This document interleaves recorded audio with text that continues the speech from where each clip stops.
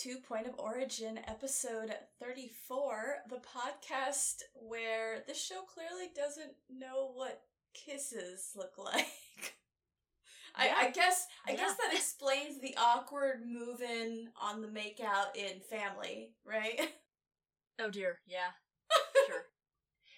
I vaguely mentioned this last episode where the opening scene kind of looked like the intro cutscene of a PS2 game. Oh god.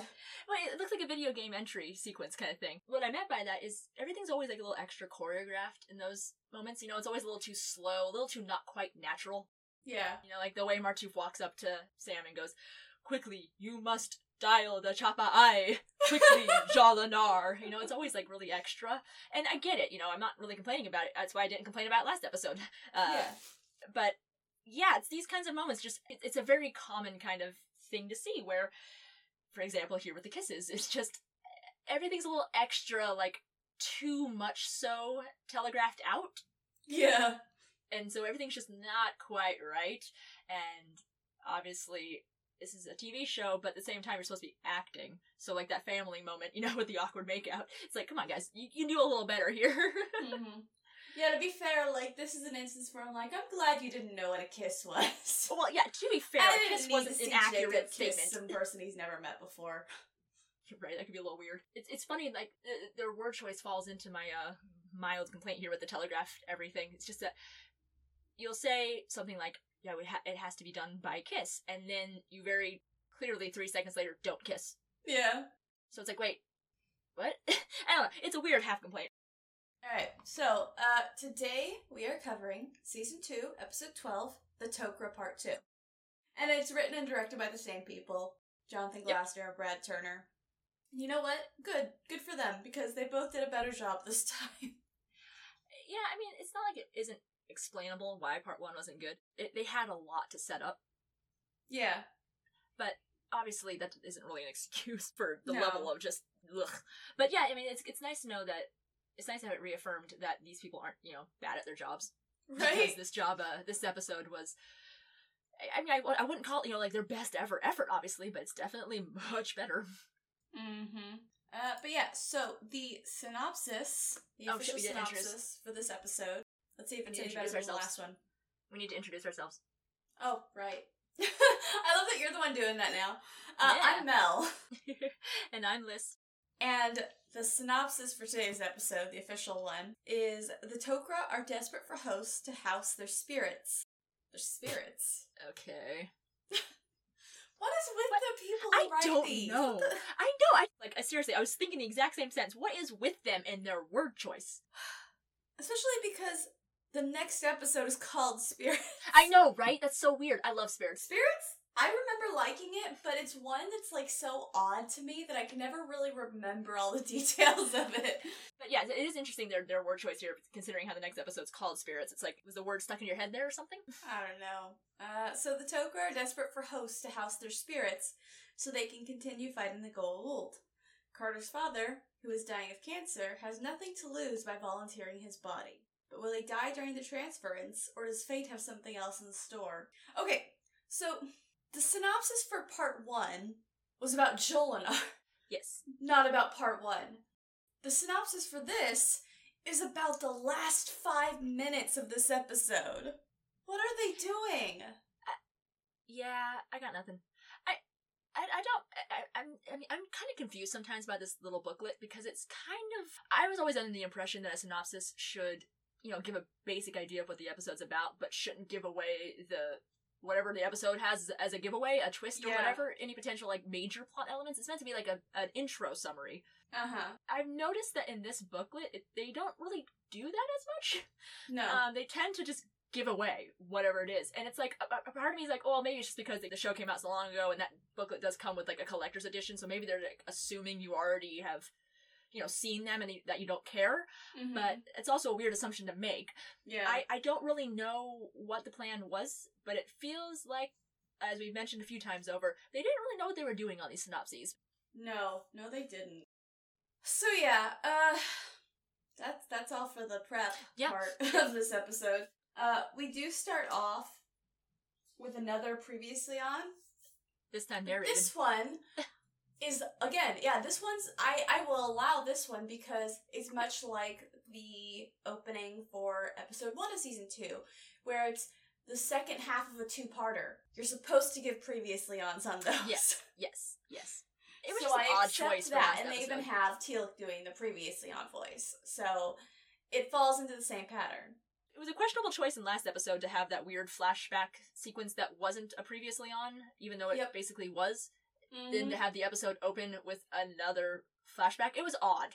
There were mistakes. We've already covered that. Oh, yeah. This episode, thankfully, they seem to understand what they were doing this time. Yeah, my only complaint about this previously on is how unnecessarily overdramatic the background music is. I didn't even catch that. There's, like, these parts of it are fine, but then there's these parts that go, like, dun, dun, dun. It's like, what? You know how I get through those moments, honestly, is... Remember how when Inception came out, and everything became Inception noises? The whoa. Yeah, that shit. It's funny whenever I'm not the one who gets super irritated about something, but I was never really that irritated in those trailers. Every time I hear the Inception music, I'm like, yeah, whatever. Tomorrow will be sky beams, and then eventually it'll be some other stupid trend. Moving on. But as a result of it, there is still like a slight thing in my head about it, so I think, this is totally a guess, but I think subconsciously, those old music and everything, I feel like it probably didn't register to me as much anymore because I remember the days when music just used to be regular overdramatic. Instead of just wah or something else entirely, like just being oblivious, and I just didn't. I don't know. I just thought it was like, not that much action happened in these episodes. This is maybe not the right previously on for this. Maybe they realized too little too late that they're at part 1 sucked, and they're like, well, this, you know what, I bet no one watched it because it was so bad, so they'll tune in for part 2, and then we can make them think that they missed out on something. Sure, maybe. So... The episode opens. Yeah, the episode opens, and they're all still, like, humped together in one room. And Jack is finally connecting the dots that they're prisoners. Uh-huh. I mean, he was accusing them of them being prisoners from the but beginning. This is honestly more of a writing criticism, honestly, because it's like, I'm sorry, you opened with him once again asking if they're prisoners. It's like, did you not pay attention to your own episode that you did before? Where he was asking it before they even technically were prisoners? Yeah. But yeah, I love how he's finally connecting those dots. But they basically are like, hey, can you at least give us a firm answer about why you turned us down for the Alliance? And shock of all shocks, we don't think you have interesting enough technology, to be worth it. And the fucking ego of this woman. When Daniel's like, well, maybe we can find some. And she's like, I don't believe it exists. Like, there's not better technology than the technology we already have. I was like, are y'all sure you're not gold? And then right after I wrote that note, Jack's like, really, sounds like a gold kind of thing to be saying right now. Tried to think about it as, like, from a tactician standpoint. And I was like, well, to be fair, they're centuries old. Maybe they've had so much time to, like, look around that they have a general idea of, like, what's out there. Like, maybe they even know about, like, for example, the Tolan, but know to, stay away from them. Yeah. Who the fuck knows? It could be said that this isn't so much arrogance, so much as, like, I mean, I've been alive for 200 years and I haven't found shit, so I'm guessing there's nothing. I mean, it's still egotistical and arrogant, because, it's just assuming a whole lot. And it's also hypocritical, because they stole technology from the ancients in the first place. Y'all gonna act like you're, like, really that advanced when your main technology was stolen in the first place, and you don't think another group can come up with something you might need? I actually really like that you said that, because it reminds me, this episode does have one really good moment in it where it's a little later, but Sam does, I don't want to give anything away, so she does mention that it appears that whoever built the gates built them for humans or close enough to humans. That's why they seem to go on planets that are habitable. And this, I feel like, is actually could be a point to the writers, because it could be their first attempt at a little seed. Starting. Yeah, exactly. A little seed of what will become the Ancients. Well, the Ancients do start showing up in this season, right? So, like, yeah. Of them? I feel like, yeah. So, I think so. I think that's, a good little element of it. But yeah, I was just like, oh my lord. Like, her excuse last episode, for all that the last episode was horrible, her excuse for why technology wasn't a viable entrance for SGC in the last episode was much better than this one. Because last time it was, we're spies, we have to use gold technology. And now it's, we just don't believe better technology exists. It's like, well, which is it? It's excuse number 2. Make up your mind. No, they're just making their way down the list, you know? As soon as you counteract one, they're like, okay, well, now there's this other one. Yeah. And then, of course, they have to pull the, we're only protecting you card. If they know that you know about us, then you'll be a prime target. Bitch, we're already a prime target.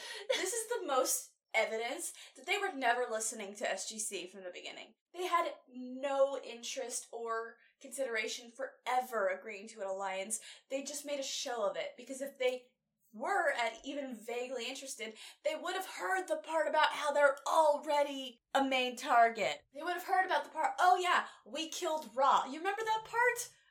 Remember when you said, oh, you are Tok'ra as well if you killed Ra, because Tok'ra means against Ra.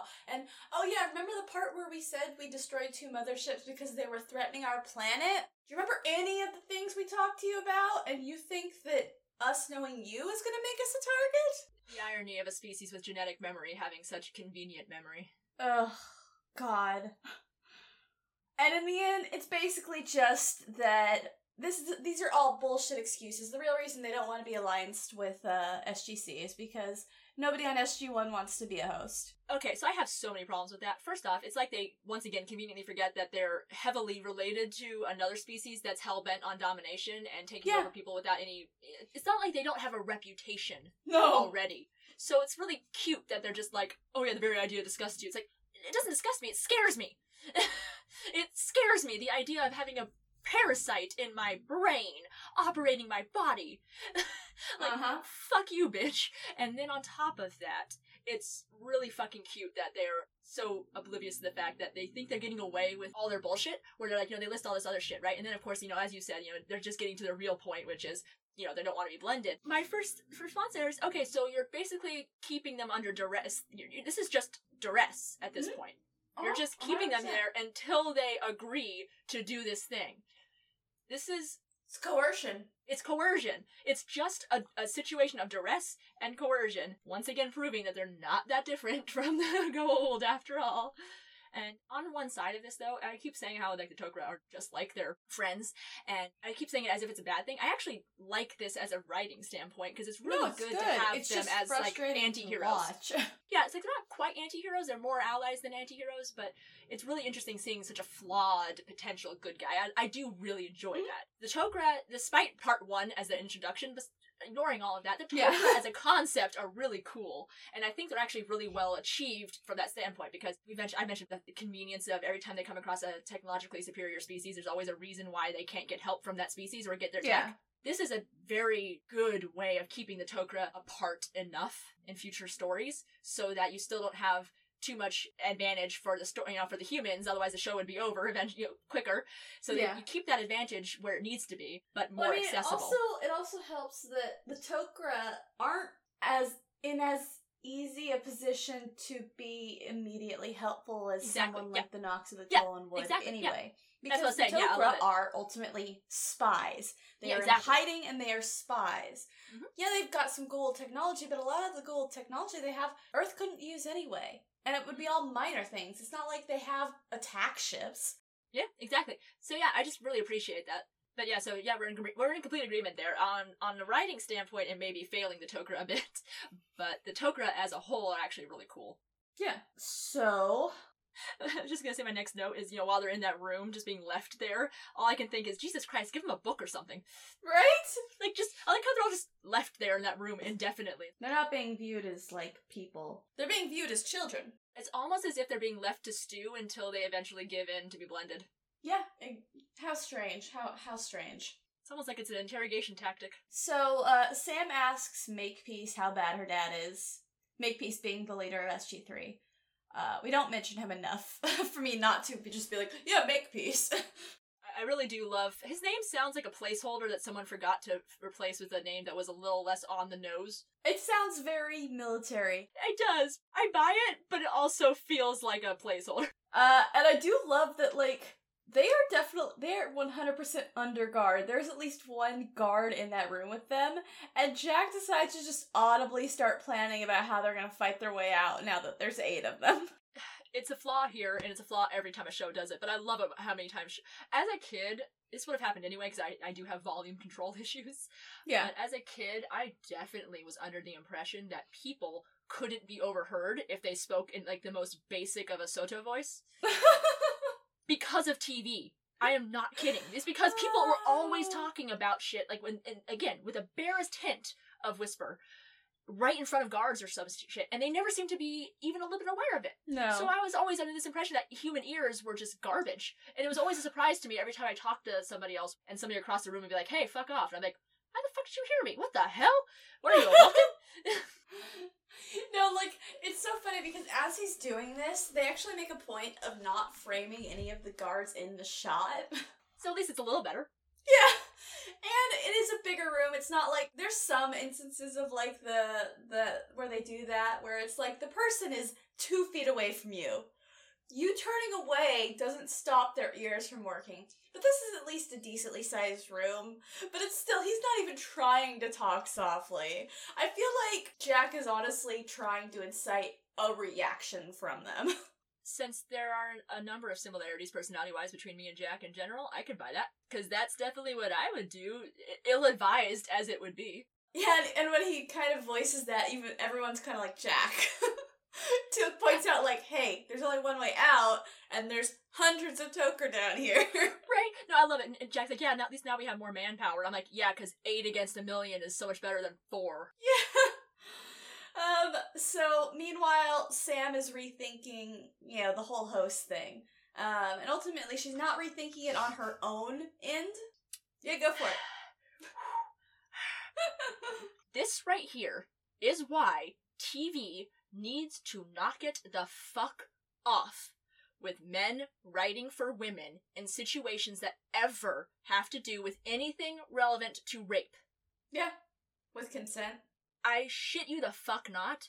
I have seen so few examples. Granted, I've seen a few examples because there aren't that many women writers being given opportunities. Yeah. But I very rarely see an example where someone actually calls it out correctly here. I'm sorry. Nope. Hard fucking pass on Sam all of a sudden seeing the other side of it. You're basically, you're apologizing for rape. Yeah. You're having her all of a sudden go, well, I mean, if it had been different, this might have been a good experience. I'm like, okay, what? Yeah, the problem is that she's coming to this decision while they're trapped somewhere. All about that situation was just wrong. And I don't care that they're like, well, it's obviously not a physical sense. It's, you know, we're not talking about rape. We're talking about her being mentally invaded. And I'm like, okay, it's the same fucking concept. Yep. And I'm really tired of people having women see the other side of it in this kind of situation. And it's really fucking gross because you're just apologizing. I'm sorry, we've already touched on this. Jolinar was not a good person in that great definition because she had to make decisions that, you know, weren't good decisions. Jolinar was a spy.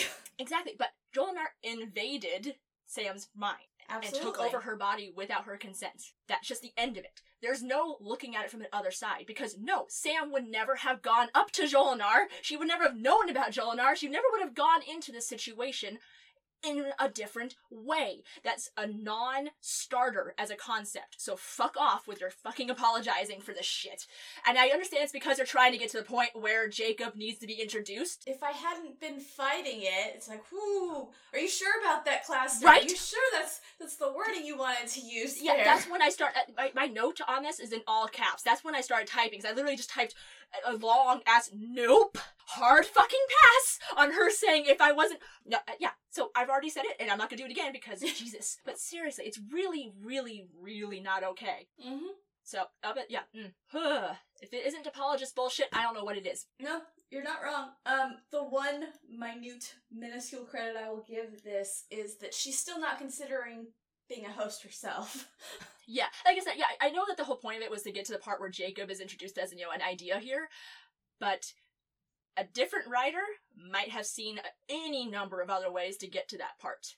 Yeah. Without involving this bullshit non-starter that I said. Oh, yeah. Ugh. That, it was bad. I'm just glad that was pretty much the only time they did that in this episode, otherwise I would have been out. Oh yeah, thankfully it's the only time this is pretty much the only time Jolinar's talked about. But basically, she comes up with the solution of offering her dad as a host, since she checks with Garshawn. Garshawn's like, yeah, we can cure cancer. So she basically says she can let 2 of them go to bring Jacob, but the rest have to stay. Yeah, and that's when I started laughing because you didn't see this. I just got really cracked up because thanks to the Hulu subtitles guy, Gershaw was basically talking about insurance sales. What? Yeah, because she talks about, we need to make sure we insure your return, but the subtitle person used the wrong insure. Oh, God. So I was totally taken out of the moment because I just started laughing so hard. So I was just like, okay, so now we're doing life insurance policies? Good to know. That's what getting a Tok'ra is. Right? Exactly. But yeah, I was like, I think you mean ensure, subtitle person, with an E, not an I. So, Sam and Jack are the ones who go through. And on one hand, I understand why those are the 2 who go through. Sam, because she has to be the one to go through for Jacob. And right. Jack, because he's the lead and he's got to, be in charge of this. And also, he's the one out of everyone there that Hammond's most likely to take seriously about this consideration. Plus, he's military. It makes complete sense. But on the other hand, I'm going, so you just left Daniel there with the Marines and Teal'c, huh? Yeah. In a different universe, they would have come back to Daniel just being pantsed and duct taped to a telephone pole. It's fine because Daniel does nothing in this episode. This is another episode where Daniel's just there. Yeah, I mean, it was a Sam-focused episode. Yeah, no, it's fair. It's funny when you notice it, because It's like, Teal'c actually did more this episode than Daniel, which is shocking for this show. So it's always interesting when you have an episode where Daniel is just there. Wow, it's a good season for Teal'c. So, yeah, they have a briefing, and Hammond is understandably like, what are you guys talking about? Like, I'm sorry, what These now? are gold. What are you saying about letting one of them take Jacob? And I gotta say, this is the point where I started to notice, this was the first part I noticed, some really good directing decisions, actually, because the whole scene's really good with the spacing, because Jack and Hammond are doing their talking thing, and Sam's obviously, a little bit more separated, because she's obviously pacey and emotional, anxiety-ridden, trying to, do this. And it's really cool, because I love that she's facing the conference room window while they're talking. Mm-hmm. And she's basically just installed in the corner, piping in with one word or one phrase little exposition points as Hammond's talking. But it's not in a crappy way. This entire scene is not that long, but I really just love the dynamic of it. Everything from how it's filmed, how everyone's paced and standing and everything. Placed and standing. It was a weirdly well-crafted little moment in the episode. The first one, I really enjoyed it. Yeah, and it makes sense that, Jack is the one taking the lead for describing all of this stuff, because Hammond is most likely to take Jack seriously about this.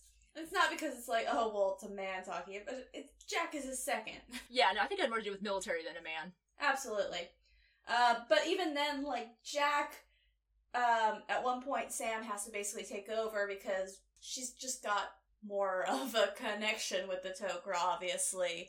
And is a little bit more accepting of this concept of sharing a body than anyone else on SG-1 is. The another part of that directing I really liked is because while she's facing the window, that's where the cinematography gets good, because you can see her reflection very clearly. And so it's really cool imagery to go with the whole idea of the 2 bodies, 2 minds, 1 body kind of thing. It was just a nice little representation of it as she's talking. Yeah. So, basically Hammond's like, okay, if you do this, then you're gonna lose your dad. Because he'll be gone. And she's like, no. They don't take his body. They share the bodies. So, I actually could still be wrong here, because I am usually, as you might have noticed, extremely, I was gonna say sensitive. It's not like I'm just sensitive, I'm rightfully sensitive. Yeah. I'm very extra noticeable. And it's always super noticeable to me anytime something is even a little bit in violation of anyone's rights. Yeah. As a chick, I definitely notice the chick version, a bit quicker. But this is the only tiny part of the episode where she's, I feel, not actually apologizing for the Tok'ra.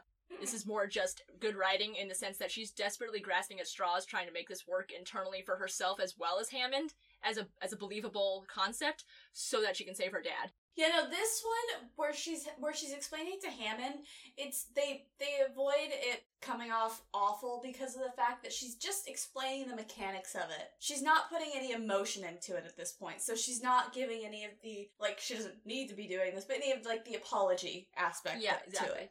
Yeah. Because she's just telling, no, that's not how it works in this case. They don't take the body, they share the body.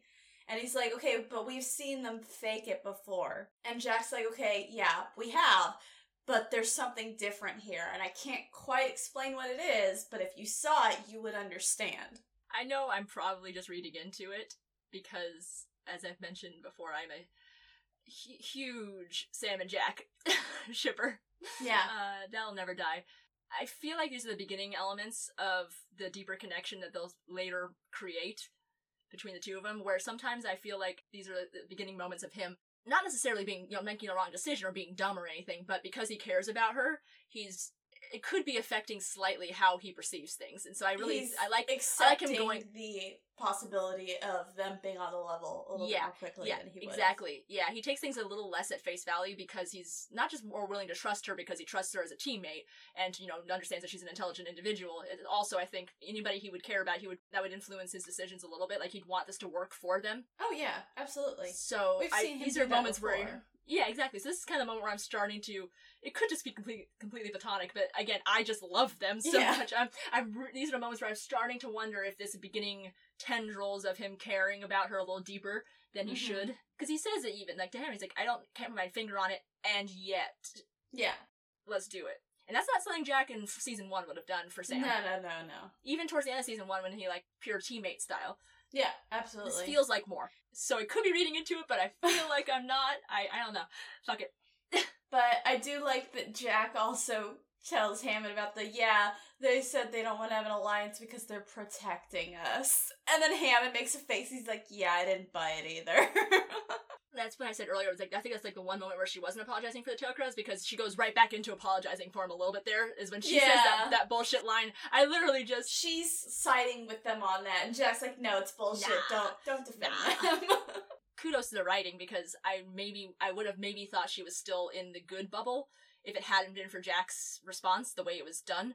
But it was really well done with that little, I didn't really buy that either, and all of a sudden it kind of put her response into light, and I went, nope, never mind, she flipped back over that line again, and it's like, I know she's desperate, but I'm, once again, so beyond over her apologizing for the Tok'ra, and so is Jack, so let's just stop it. Yeah. So, Hammond's basically like, I guess we'll give this a try. Meanwhile, we get a very brief shot back to the Tok'ra planet, where all we get is an ominous shot of a Tok'ra running across the sand. What the fuck is with the random runner? Yeah, I literally wrote ominous running. Ominous Tok'ra running in the sand. I was like, yeah, that's some really heavy-handed foreshadowing, guys, but okay. Thank you for saying it. I didn't catch the part where it said, Martouf said, a scout said. So why'd they even have the shot? Because Martouf just says, 5 seconds later, a scout reported this. Well, it's actually not 5 seconds later. It's more like 2 minutes later. Okay, fine. Whatever. If he's gonna say it later, then I just feel like the scene was as random as it was unnecessary. Oh, you're right. But yeah, we go underground for a minute, and we get a nice little moment between Teal'c and Garsha, where they're both, bonding over their admiration for the other rebelling against the Goa'uld and everything. Garsha's flaws aside, I, on a writing standpoint, actually really like Garsha. Mostly because of part 2. Part 1, I was like, fuck it. But by the end of part 2, I was like, this is some actual good development in this writing here. I love this scene. I love it. I fucking love it. It's the first moment where you're like, oh, Garsha's... It's a quiet little moment. Yes, and it's also very accurate to Teal'c. He would do that. He would take that time to do that. Especially because he was the one who, said when she showed up, he was like, she's the most hunted Tok'ra known. So, he already he's known her. Yeah. So, for him to be in this, place of rebellion that he is, he would admire her, and he would want her to know that. Yeah, they're kind of kindred spirits. But yeah, that moment between them gets interrupted with Martouf coming in and saying, a scout just let us know that the Goa'uld know we're here, and they're starting to send motherships. They'll be here in a couple hours.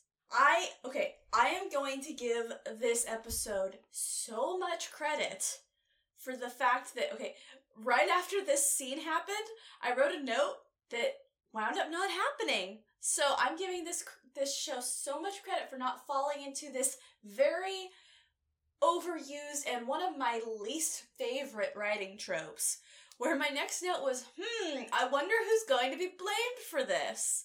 But not once did the Tok'ra blame Oh, SGC. Not once! I know what you're talking about, because I didn't write a note for it, but I also was kind of like just waiting for that moment where we wasted 5 to 10 minutes waiting. on I'm it. like, when are they gonna do it? When are they gonna be like, you sold us out? Never. Right. Not No. once. You know why? It's because it's an illogical conclusion to come to immediately based on nothing, especially for a hunted group like the Tok'ra. And Yeah. so other shows, when they've done it, that's an example of weak writing. Yeah, This exactly. show, That's why I have to give the show credit for not falling into this trope, because I've told you before, one of my least favorite writing mechanics is when someone gets blamed for something that is not their fault, and there's no way for them to argue their way out of it. yes, no, exactly, yeah, yep, mm-hmm. Like, I can't stand any of that kind of storyline. It's just, and it's such a used story concept, and I hate it every time I come across it. So I appreciate that this show did not fall for that trap.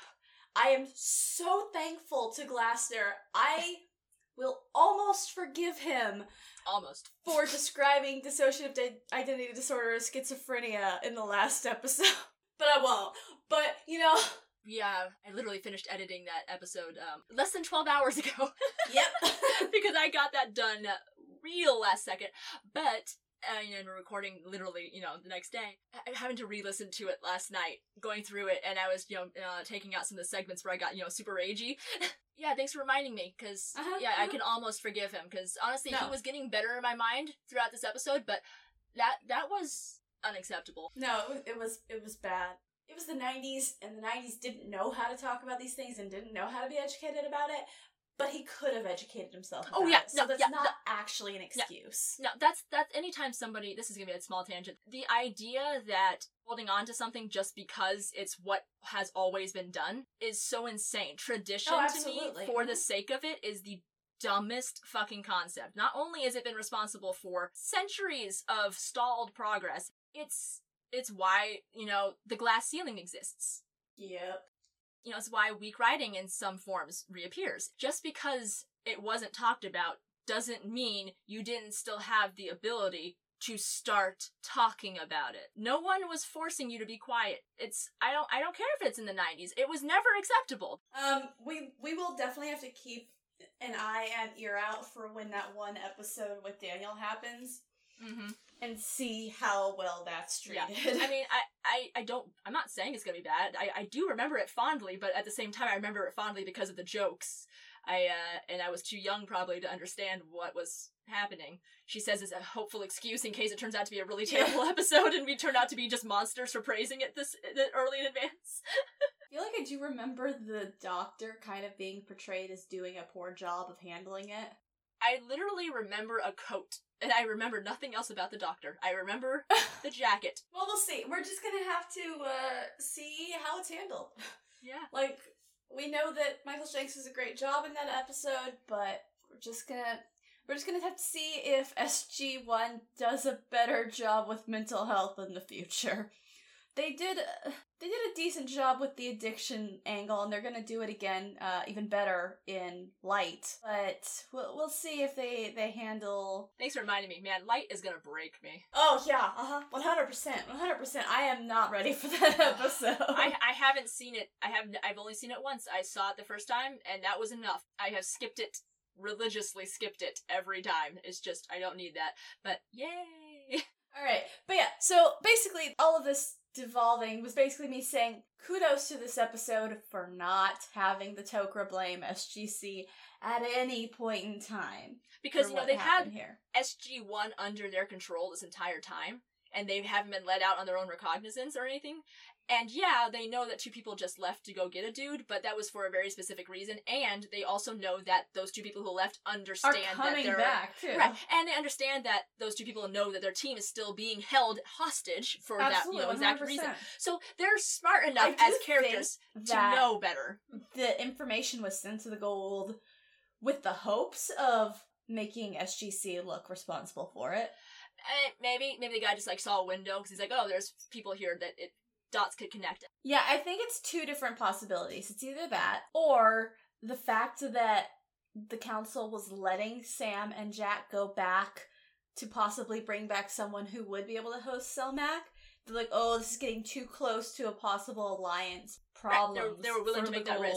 We don't want that to happen. Let's cut it off now. I feel like Gordesh was doing it too, for all of that was the reasons. Yeah. To stop the alliance and because it was a good window. I just wanted to specify, I said it, but we were both talking. I just really liked that the writers were trusting the audience here and trusting the characters that they themselves have written. Because a lot of times they'll write a character and then just kind of forget stuff about their own character. Yeah. And they'll make a stupid decision because of it. But these guys didn't make that stupid decision because the characters are meant to be written as intelligent spies, so they act like intelligent spies. That was it. No, I appreciate it. So the Toker start to evacuate immediately. As soon as they're told the Goa'uld are coming, she turns around and goes, everyone start doing the evacuations. And then we go back to Earth. And Sam goes in to see Jacob and starts telling him about the program. And they're very smart about this because they have Hammond with it the whole time. And part of that's probably, because he's the head of SGC and he's gotta be there for a read-in like this. But on the other hand, I was like, thank God Hammond's here so that Jacob actually takes him seriously when she starts talking about this. Yep. Yeah, yep. And even then, like, when she first starts, he's just like, yeah, okay, so I guess you're just not gonna tell me, huh? And that's where Hammond has to be like, no, she's telling you the truth. It's like when I bring my boyfriend with me places sometimes, because we both know, just in case, some asshole won't talk to me after that. Remember that time in the tire store? Where the guy wouldn't talk to me, so I went out and got Eric, and Eric comes in, and all of a sudden the guy is helpful. Ugh.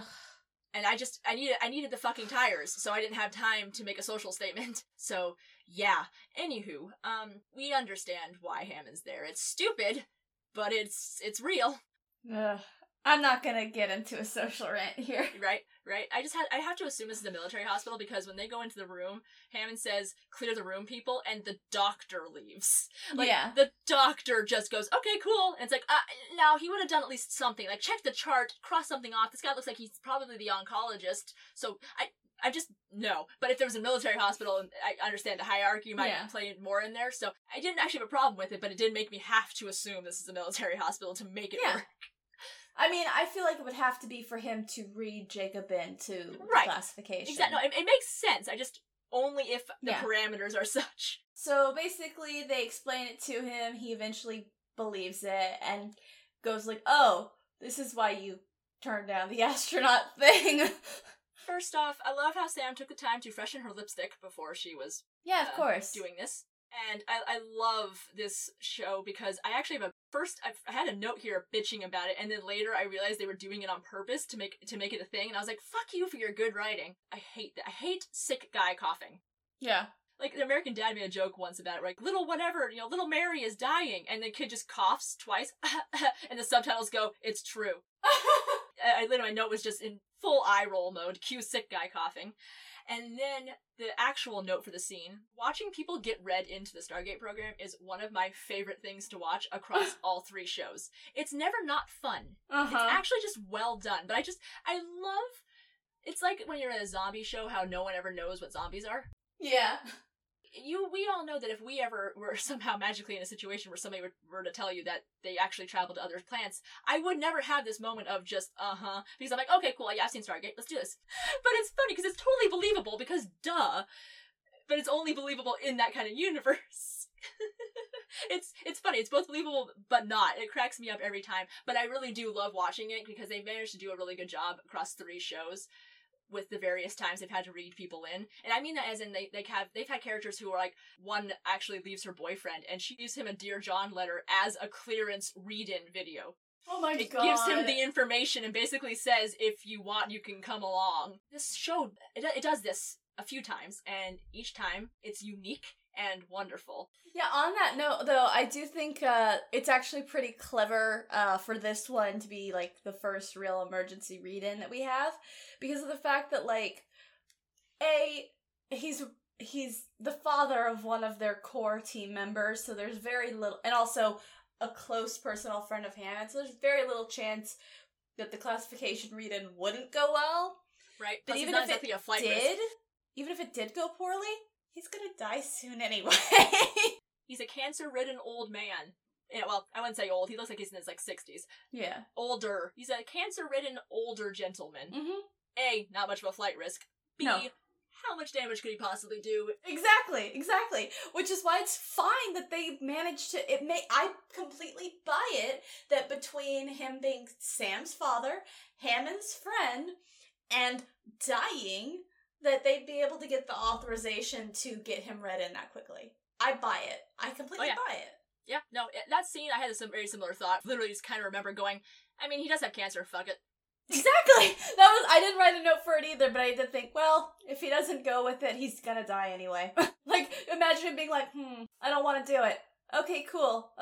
We'll just leave you under a guard, but, you'll be dead in like 5 days. Bye! Real quick, I'm just gonna go call up TMZ. Yeah. So we go back down underground. So they bring him in. No, we're going underground first. Oh no, sorry, I just didn't write about him going through the gate. Okay, yeah, you're right. Yeah, we bring him in.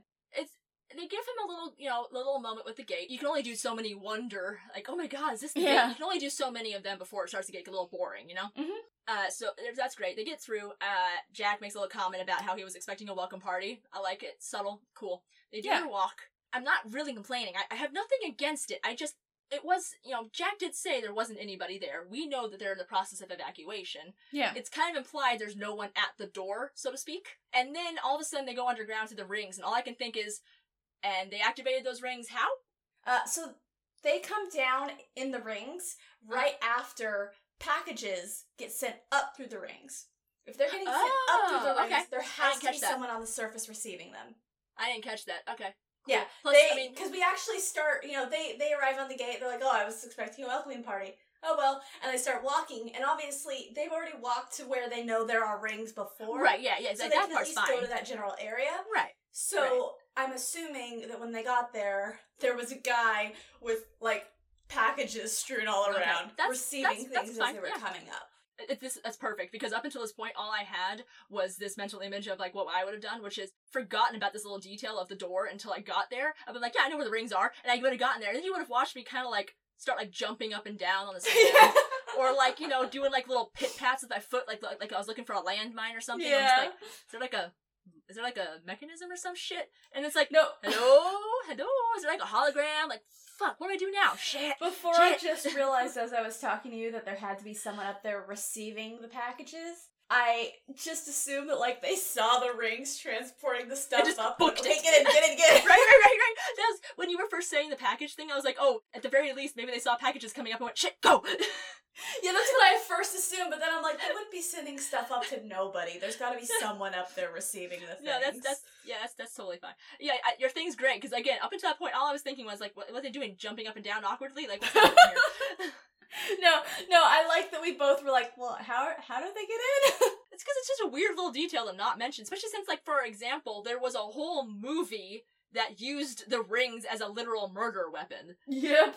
But the mechanism involved was a whole thing that they showed and emphasized. We understand what this concept is. Oh yeah. I wonder if there was a 10-second scene up on the surface of them walking up and seeing the guy. That actually reminds me, there really wasn't a lot of trivia for this episode, but there was a goof that I loved because when they're doing the rings, how the rings are, transporters, right? Yeah. And yet, there's a scene towards the end, the rings come up, they materialize, and then you'll notice the footprints behind them from where they walked up to take the shot. Oops. Oops. And there's a shit ton of footprints around, which could be, of course, attributed to, evacuation type shit. But there's some, clear, distinct footprints literally leading up to exactly where they're standing.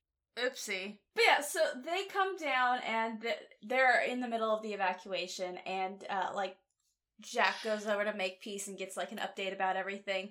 And he's like, okay, well, because Makepeace is like, hey, we're free to go. And he's like, okay, then what are we all doing here? And Makepeace is like, well, we want to be alliance with them, right? So we're helping them.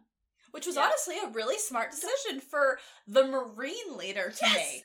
Yes, that one piece of dialogue did some character development, did some, lore development, because that just tells you how well staffed the mountain complex is. People know what they're doing when they assign the heads of the teams. And absolutely. I also just really love this because I have mentioned, I obviously come from some extreme militant pacifists. I used to have a really skewed view of the military until I got, old enough to actually think about it for myself. Mm-hmm. And so, whenever I think of Marines, I tend to think, as many people do, I think of the trope you see on TV of G.I. Joe. Yeah. Channing Tatum in all of his glory. Yeah. It's not really anything that impressive, you know? And they're never really portrayed as anything meant to be that impressive. Like, they're the best, but they're meant to be, like, the best at killing. You know, they're like, you know, Navy SEALs are meant to be the best at, I don't know, SEAL Team 6 shit. That kind of stuff. So, Marines are a niche thing, and so even though there's, you know, some tropes still, of course, being perpetuated on TV, I really just love this one piece of dialogue for completely smashing one of them. And just in a tiny little moment. Because in that one piece of dialogue, Makepeace proves that he's not just a dumb Marine. Absolutely. He's the head of SG-3 for a reason, and he's capable of thinking ahead. He's not, it shouldn't be that amazing that he has a brain. No. But it's really great that they take a moment to just casually show that Makepeace isn't a fucking moron. And I love it, because honestly, I was like, Makepeace was like this like meh character, and with that, he's now developed enough that I'm like, fuck yeah, Makepeace! Let's do this shit! He made a really good decision there. Yeah, I just love him for that. I love the writing. Especially because at this point, they don't really have an in with the Tok'ra. Exactly. No, it's perfect. It's a perfect little scene. No, it was honestly an incredibly intelligent decision for him to make, and I like it. So they're starting to lead Jacob in to go, you know, talk to Selmac or whatever, but they pause long enough for Teal'c, to get introduced to Jacob. There's a nice little moment of respect of greeting between both of them. I love it. Good boy, Teal'c, and to be honest, Jacob handles that about as well as can be expected. Yeah, you can see he's a little gobsmacked, because he's just kind of staring at Teal'c. But honestly, if you're gonna start to introduce him to a whole bunch of other races, starting with Teal'c is probably a smart decision, because Teal'c's used to the gobsmacked staring, and he's very good about receiving it. So, like, he just kind of knows it's gonna happen and handles it with aplomb and everything, and it's just like, it's very, you know, I'm very honored to meet you and that sort of thing, and it's very Teal'c, and it's just a good little moment. I want you to know I tried very hard, but I am not mature enough to let the moment go. I want to be mature enough to let it go that you said that Teal'c is very good at receiving, but I can't. Okay.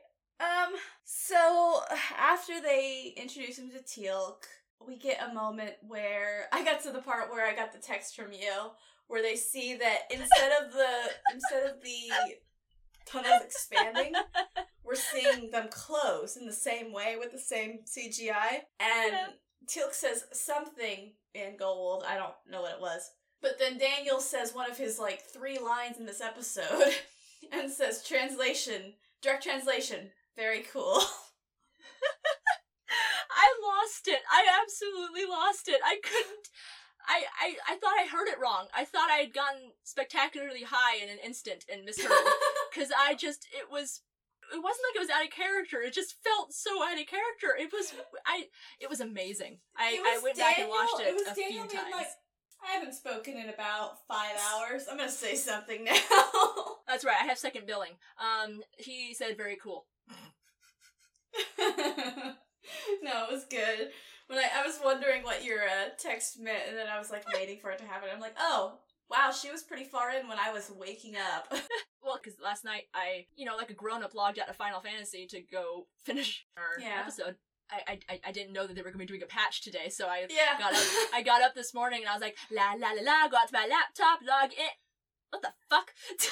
I was mad, man. I had a plan. So the SGC team tells Sam and Jack about the incoming Goa'uld, and they bring Jacob in to see Selmac and start explaining the specifics of, the Tok'ra and, like, taking on the symbiote and all that stuff. Can we take a moment? This stands out even more because of the fact that Jacob and Teal'c just had such a wonderful little interaction. Yeah.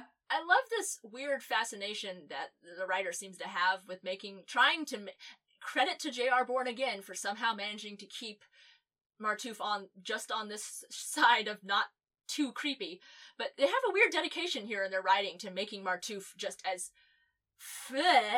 as they can, because when they come in, I'm not entirely sure where he gets introduced in the scene, but he comes in, and when Jacob meets Martouf says, "You have a very special daughter." I know! It's like, oh and God. That's just... No, Martouf, no. That's just all kinds of weird to say first thing to the new guy. Oh, like, God. I could be wrong. I'm hoping I'm wrong. I'm hoping I'm just, so often in the bubble of men being gross that I sometimes forget. So it could be something else. I can't help you with that. It could be something else, but it seems like it's just another moment of him expressing immediately to the guy, I have an interest in your daughter. Oh, he absolutely is. I'm not arguing with you Is on this that. really the time for this? Are you fucking kidding me? I'm just so confused. The whole thing is just weird. Why would you say that? You don't have the time for this. I have to move on because I got a little latched there just on how weird that was. All right. So, they explained the specifics of like how, taking in the symbiote would work with the Tok'ra and everything. And Jacob seems initially very resistant to the change. He says, so they're the alien. And just Sam says, I don't know if I'd call them an alien. To which I go, I'd fucking call them an alien. Well, then she says that, like, the bodies are human, but there's the symbiote inside. Yes, yeah. Otherwise known as the alien. I like to think that she said that because when he said this is the alien, you can see that the Tok'ra don't seem that thrilled about being called aliens. It's not... Here, one sec. This is honestly gonna bug me. Just one sec. Here we go. Yeah. Alien, belonging to a foreign country or nation. Unfamiliar and disturbing or distasteful. Okay, I didn't see that definition. I guess that's why they're probably reacting badly. Yeah. I was thinking of literally all the other ones, which is relating to or denoting beings supposedly from other worlds, or introduced from another country and later naturalized. All I was thinking about were the idea of just literally the concept foreign, which is not a bad thing. So I was really annoyed by their being upset by that, but I guess this is a good thing I looked it up, because unfamiliar and disturbing or distasteful. I don't understand why that's one of these things is not like the other. Why are 3 of these about a neutral concept and the last one's about being gross and horrifying? Because racism. Oh, shit. Did you remember racism exists? No, I just forgot that's how it can manifest. Sorry, I don't think of it that way, okay? Jesus, I forgot that people do that. I forgot that people will look at somebody and go, different! And that's disgusting. I don't get that. I just don't understand that. So I'm not going to disagree with you. It's not that I forgot, it's just that I oh, fucking hell, that totally makes sense. God, people suck. I hate how much sense that makes now. Thanks, Mel. You're welcome. That's what I'm here for. Alright, so back to that. So SGC, like the SGC group, so SG3, SG1 are all kind of grouped up talking about, what's going on here, what's the possibilities of, how the information got out. And they start talking about maybe it's a spy. And Jack remembers the gold sphere he saw, in the last episode, and he's like, hey, Teal'c, you remember those little viewing globe thingies? How small can they get? And he's like, they can be, and Teal'c says, oh, yeah, they can be as small as to fit in your palm. And then Jack's like, definitely sell one of those. Spyception. Huh? Spyception. Spyception? Oh, that we haven't gotten there yet. No, they're talking about there might be a spy. Always down in my notes. You just said it. They were talking about how there might be a spy in the Tok'ra, so my only note on it was spyception. Oh, because Tok'ra are spies. Got it. I get you. Alright, so we go back to Martouf and Jacob and Sam. Martouf suggests that Jacob try talking to Selmak before he makes the decision, and I did. My next note is, at least Selmak has the snark to handle Jacob. Yeah. No, it's funny, like, I keep giving praise to J.R. Bourne, because despite the writers and seemingly fixated attempts at making Martouf as creepy as possible, at least Lantash knows how to take a chill pill. Yeah. Because he approaches it very calmly. He just goes, hey, no pressure. We're really not trying to coerce you. Exactly. But if you're willing, I would recommend talking to the person to see what it would be like. And I like that. It's just, he's so, like I said, he's so chill. He knows where the Xanax is, and life is good for him. Yeah. Oh my god, they're all drugs, man. Lantash is Xanax, and Selmak is weed.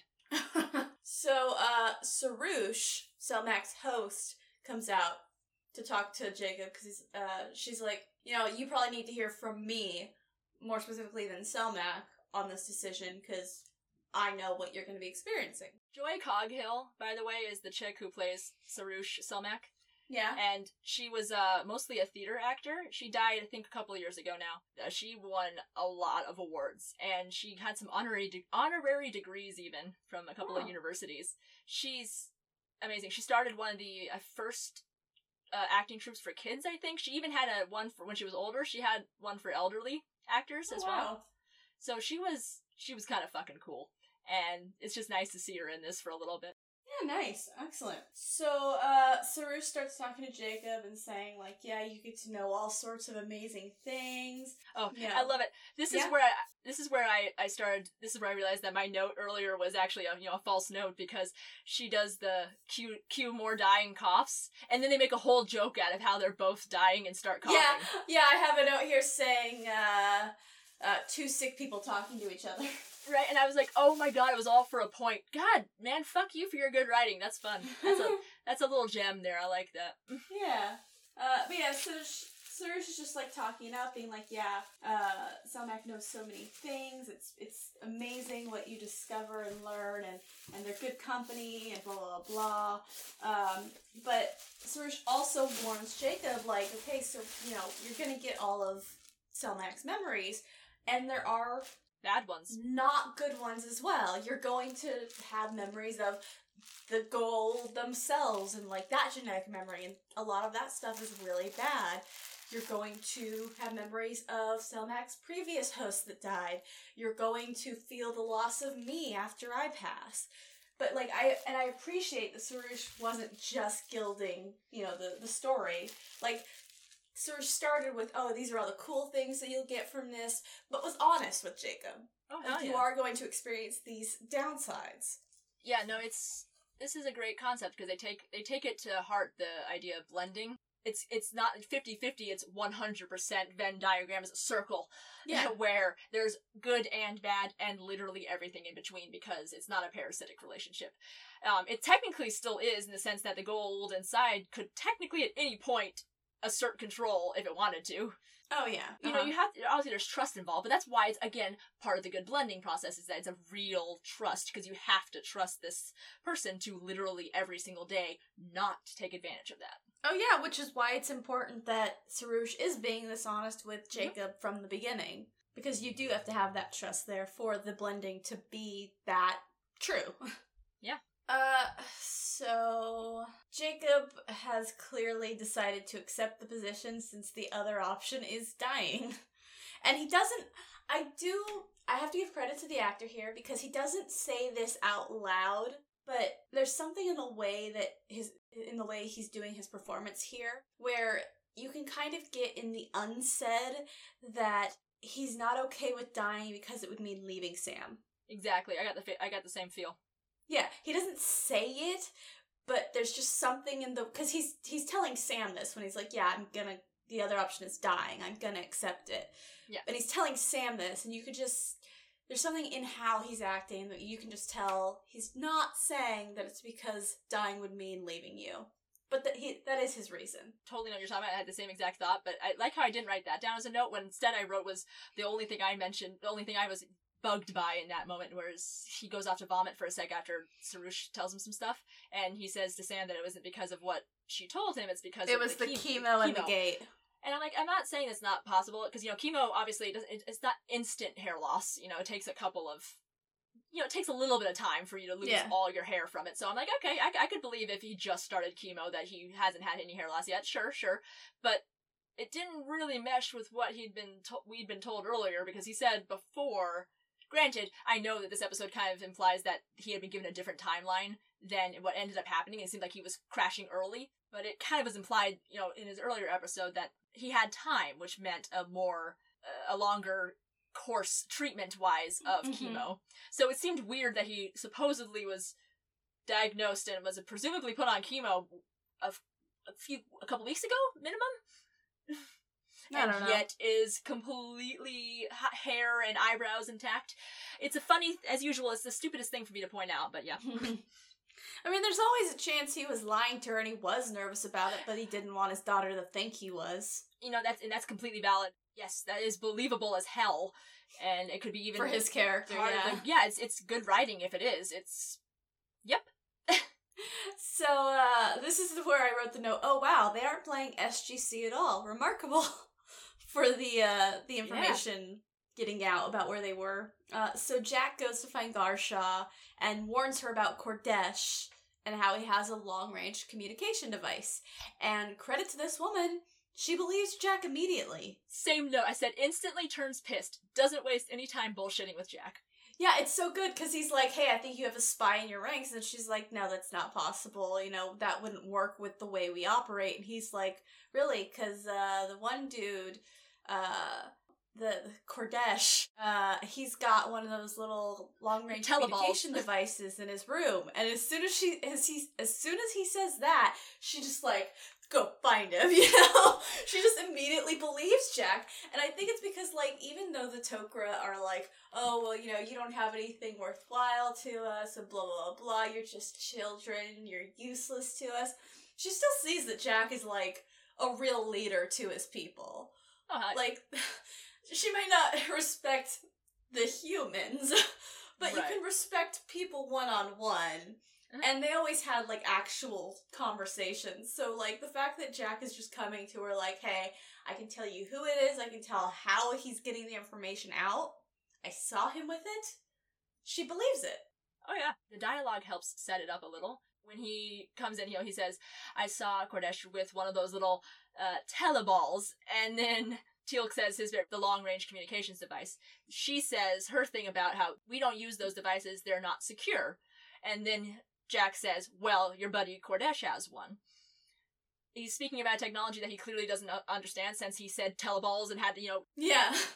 Like, he doesn't know enough about the technology to, like, plant something or yeah, exactly. Something. He doesn't know enough to be lying. It exists. Exactly. He doesn't know enough to be lying, therefore he's trustworthy. Like, at the very least, she's smart enough to understand that this is definitely enough information to make me want to go, at the very least, question Cordesh. Oh, yeah, because, like, especially in their position, worst case scenario, Jack is lying, they find out, and now they have a reason not to trust SGC from now on.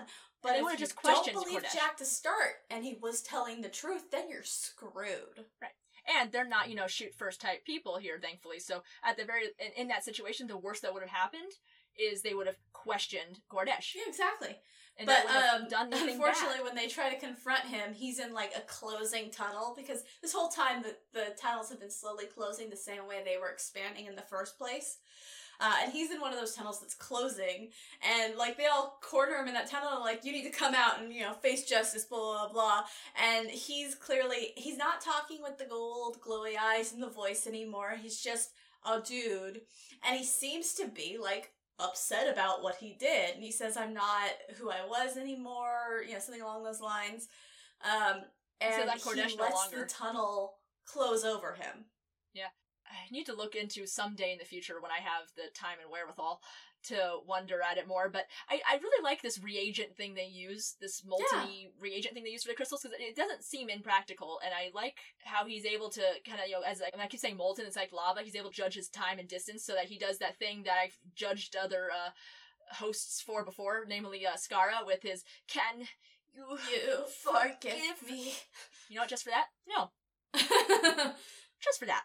Well, it helps that he's very straightforward about I'm not who I was anymore. Yeah, I regret what I did. Blah, blah, blah, and then he gets taken over. He's like, no. Yeah. I love that bit because he does say I'm Cordesh no longer. Yeah, I'm Cordesh no longer. Yeah, and but they don't quite understand what that means yet. Well, they just kind of feel like it's it's because he feels. They have to assume it's all that emotional. Like it's him feeling guilt for what he did or something. Yeah, like because while I heartlessly condemn Skara because of his incredibly slow waste of his precious few moments of you could have helped so much more there, bro, but whatever. Mm-hmm. So yeah, while I heartlessly condemn Skara for this, I also understand that I'm guessing the reason why these writers get away with this shit is that normal people understand that people have feelings, and I'm guessing in these moments they're so overwhelmed by those that this is how it manifests. Yeah. And so I guess it makes sense that he would, because especially these people are not like us who speak kind of like slovenly slang people, where they all speak kind of better. Yeah. Where it would make sense that his emotional manifestation would be, I am Cordesh no longer, because that could totally be read as, I'm not the person I thought I was. I have betrayed myself. And it's totally plausible, but still understandable to an audience later upon reveal what. Yeah. It's just good writing. I like to think also that, like, if they hadn't been in the middle of an evacuation, the other Tok'ra would have taken what he said and realized there was something there, but they don't have the time to really think about it yet. They're all really busy getting out, so they all live. So they're just like, well, I guess it's over. Yeah, I mean, because I like it when he says, I'm as guilty as he is. Uh-huh. I like because he feels guilt for not being able to fight off. Yeah. And I enjoy that part of what he's doing is I definitely get the impression personally that Cordesh asked his friend that he's definitely been preying on, I'm guessing, emotionally this whole time. He asked his friend, in quotes, for one last thing, because he needed to go fuck off and do something. So he needed his friend to distract them and make them think that he was gone, and his friend was also fucked up enough that probably wanted to kill himself at this point, and was down for it. So this was definitely an emotional scene on both levels, because honestly, he's trying to give information, he's trying to do the right thing, but at the same time, he's still a slave to the conditioning that's been put in him and such. And credit to this actor, like, he does some really good emoting for a character that before now has just been sort of smug and annoying. Oh, hell yeah. You see, like, the host, like, before now, it's all definitely just been Cordesh, the Goa'uld that we've been talking to. And because he's been in charge. Intolerable. Okay, that makes sense. Your host actually has, like, a personality and regrets and, you know, that kind of thing, so... Well, I actually just realized how much it might have made a faint whistling noise as it went over my head, but it could have also been a cool representation, honestly, of, like, Stockholm Syndrome, because up until this point, I think it's literally just been Cordesh in charge. I think he's been, as I mentioned earlier, it takes a lot of trust to trust the snake not to take over. I think Cordesh did a while ago. Oh, yeah, I think he did. I think he's just been I think that's brainwashing and crushing and strangling the host, so much that isn't, when I said that, he was asking his quote-unquote friend for a favor, he was telling his charge to go do this thing, and this was the last act he had in him. Yeah.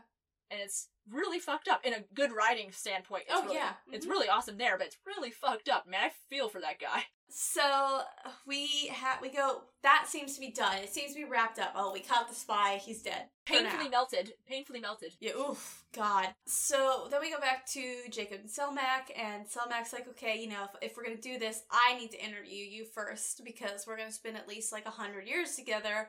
I want to know that you're not intolerable. You got to ask your questions now. It's my turn. Exactly. And there's a good moment where Selmak's like, are you a good person or a bad person? And I think it's very telling that Jacob doesn't actually answer. It is such a Jacob answer. It is such a Jacob answer. But you know what? After Jacob kind of talks around the are you a good person or a bad person, Jacob does go on to be very honest about being like, look, I'm scared. And I think it's when he decided to be honest about being scared that Selmak was like, okay, I like you. Yeah. Sorry, I'm mad at myself for my notes, because I know where I was going with one of these. Well, that was gross, as obviously in reference to the painful melting. Yeah.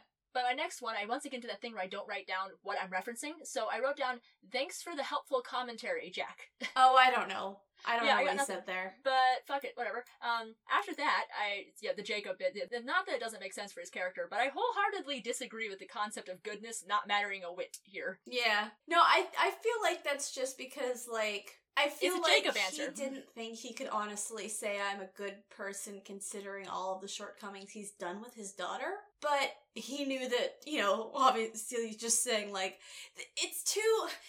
are you a good person or a bad person is it's a difficult question to answer sometimes. Oh yeah. If somebody were to ask me that right now, I'd laugh and I'd just go, I mean, how much time do you got?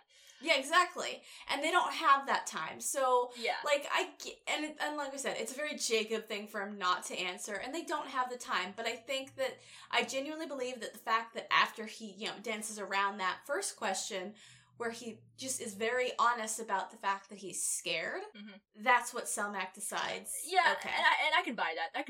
She's obviously lived, she's been around, she understands she's perceptive. She would have to be. Yeah. Wise I think the and fact so that he on, avoided so, answering would have been an answer in of itself. Exactly. That's its own kind of honesty. So, yeah. fuck it.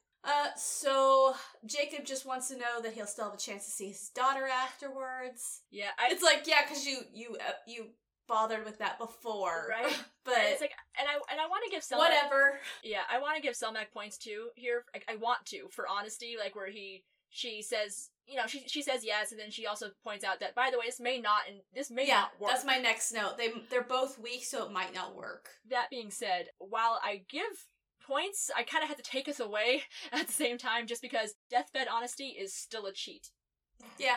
It's not a cop-out, it's not bad writing, but deathbed honesty, by its very nature, always kind of comes with okay, yeah, but you don't have those repercussions, do you, on your horizon? Yep. So, I'm just gonna... I think they're well-matched, is what I'm trying to say. Selmac and Jacob. They're very well-matched. But, yeah, so Selmac warns that they're both weak, so it might not work, so Jacob asks for 5 minutes with Sam. And proceeds to tell her how proud he is, and I'm just like, yeah. You could have mentioned that at any point up until now, but sure. And he does admit to his own shortcomings regarding communication. Deathbed honesty is still a cheat, that's all I gotta say. No, here's the thing, like, I didn't write this note down, but I was thinking it, like, especially at the latter half of this episode, where I'm like, I don't know if they just turned his behavior around a little too quickly in this episode, or if they failed in not giving us any hints of this in the first episode he showed up in. But there's a little too stark of a difference between Jacob in this episode and Jacob in Secrets. I think we either needed a little bit more hint of, like, the jokester willing to be open side in Secrets, or we needed to see it be still developing here in this one. And then, like, maybe the next time we see him with Selmac, after having been blended with Selmac and having that bond for a while, then he's at this point. Yeah. We needed a throwaway scene equivalent of the throwaway line that we sometimes need. There needed to be a little bit more of a blending between the two Jacobs, in my opinion. Yeah. Not to the point to where it's like, this is stupid, throw it away. Right. But it's a little out of left field, and it's the deathbed confession kind of thing. It's that kind of like, oh, well, I'm dying, so I guess I'm gonna change my ways out of nowhere, and it's just like, okay, guys, you gotta build a bridge. Just build a bridge. Right. And I think that suffers with the fact that it was two different writers. We got introduced to Jacob with one writer, and then Glassner came in to create the Jacob that we're going to have from now on. Yeah, I can't remember. Did we like the writer? Help. Did we like the writer in Secrets? I can't remember. Yes. I know we didn't like the director. I know that. Terry Curtis Fox was the writer for Secrets. Yes, that's right. We did like that. That's fine. So yeah, I wouldn't. I'm not blaming him then. No, I wonder if Glassner and Wright just didn't tell Terry Curtis Fox what sort of character Jacob was going to become at the end.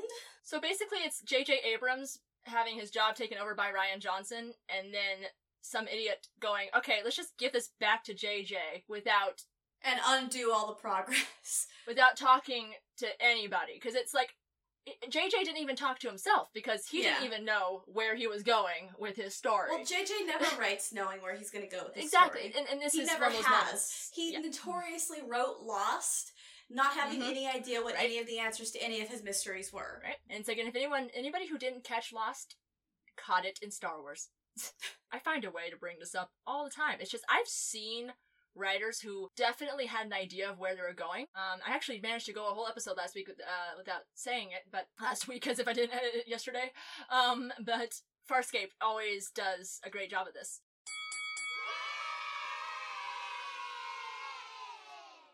To me, in that it's a really bizarre show, and it goes everywhere, so it can be forgiven for not having, like, the most concrete story arcs. But it knew where it was going with the end, because if I remember correctly, it had been intended to only be a 5-year story, and of course, naturally, they got canceled at the 4-year mark, and the fan response, as I've mentioned, was so, it's so stupid to cancel a show a year before it was going to be over anyway. Yeah. But there were so many stories that hadn't been finished, so everyone lost their minds, and that's why I got brought back to the miniseries. And I say the miniseries is a very good example of, there's a few things that got dropped, but it's because they didn't get a season to do it. They had to do it in a miniseries. Yeah. That's the only time I've really seen a show not quite pull off its ending, but not because they didn't know where it was going. They did pull off the ending, I think, but I think it would have been pulled off a little better had they been given the time that they, and space that they had been intending to have. So it can be done, and it can be done in an unorthodox way, which is a really good example of how it can be done even when the situation is difficult. Yeah. So when it is so badly screwed up, it's just that much more glaring. Oh, yeah. And this is not, like, a huge example of it, obviously. It's just a couple of episodes. It's one character. Right. And again, like we said, we just needed a bridge between those two. So it's not like it's not like it's terrifying. It's not like I'm dying inside. I'm not miserable. No. However, communication helps so much. Oh, and when you don't create these bridges inside of your own framework of creating a show, which is what I'm assuming happened here, then even good writers like Terry Curtis Fox. And you decided to introduce a character that you were going to make this big ambassador to the Tok'ra in an episode that was not written by one of the show leaders. And it's I don't understand why they made that decision. And if they were going to make that decision, I don't understand why they couldn't have, like, had more communication with Terry Curtis Fox about it. Which, again, we're making a lot of assumptions here. Right. But when you look at who Jacob is in Secrets, and you look at who Jacob is in this episode, it's like, I can almost see where they connect, but again, we need that bridge. We need that bridge, and you didn't give it to us. It's like Jacob had, a couple of those little thought bubbles as a, character concept. Like, older guard was one. Yeah. And a well-spoken ambassadorial type was another. And so, and I feel like even a good writer like Terry Curtis Fox couldn't have just created something out of nothing without being given the whole picture, and they didn't. So when they gave him a thought bubble, he did everything he could with it, and he created this first impression of Jacob. But if they had given him more of the map, maybe he could have put more pieces in there with his dialogue, for example, or something. And so I am making assumptions here, but I feel like he was given a thought bubble, and this writer was given a different thought bubble. Yeah. For part one. I think Jonathan Glasner gave himself one thought bubble for the part one, and then gave himself the rest of the map for part two. And it's weird. The thing. Part one Jacob is a lot like Secrets Jacob. Yeah. He just gets a thought bubble. And then all of a sudden, there's no connection to the rest of the map. All of a sudden, the rest is just brought in. We needed something more. And I think we're supposed to look at again, like you were saying, the trope of, like, the deathbed confessional. Like, oh, he's dying, so he's going to change his ways. And it's like, that's not how it works. But yeah, at the end of the day, like, I'll take the fact that we don't have a bridge for the fact that Jacob is a much more tolerable character now. Yeah, she stands off. At least we don't have the Jacob who walks away when Sam is crying anymore. Yeah, it's great, because, that's something about, maybe she'll stand off some of my rough edges. And I'm like, dude, she stands off all your edges. Right? She stands all of them. You are so good as Selmak Jacob. You are so fun as Selmak Jacob. And you're already starting to show the signs immediately, so it's weird, but whatever. Fine. She is better than any weed you could have gotten on Earth. You are set. Yep. So we actually leave them for a minute and go to, like, everyone else, like Garshaw and the rest of SG-1 and everything, and they're still talking about how she's basically like, look, we still don't really have a reason to form an alliance. We're grateful for you pointing out, the spy in our midst, but that's still, we don't really have a reason to form an alliance with you. Again, because they're completely self-serving. But Daniel is like, we could do the thing with Jacob again. We have plenty of people who have terrible diseases that you could cure who would be thrilled to sign up for this. So, I also just love how the Tok'ra earlier were saying, we don't want an alliance because one of you won't blend with Selmak. And then they get somebody to blend with Selmak, and they're still like, well, we still don't need an alliance. And it's like, this is like Sense and Sensibilities, man. Well, we never entered into a formal arrangement. Yeah. It's like, okay. A verbal agreement was definitely made. Go fuck yourself. Yep.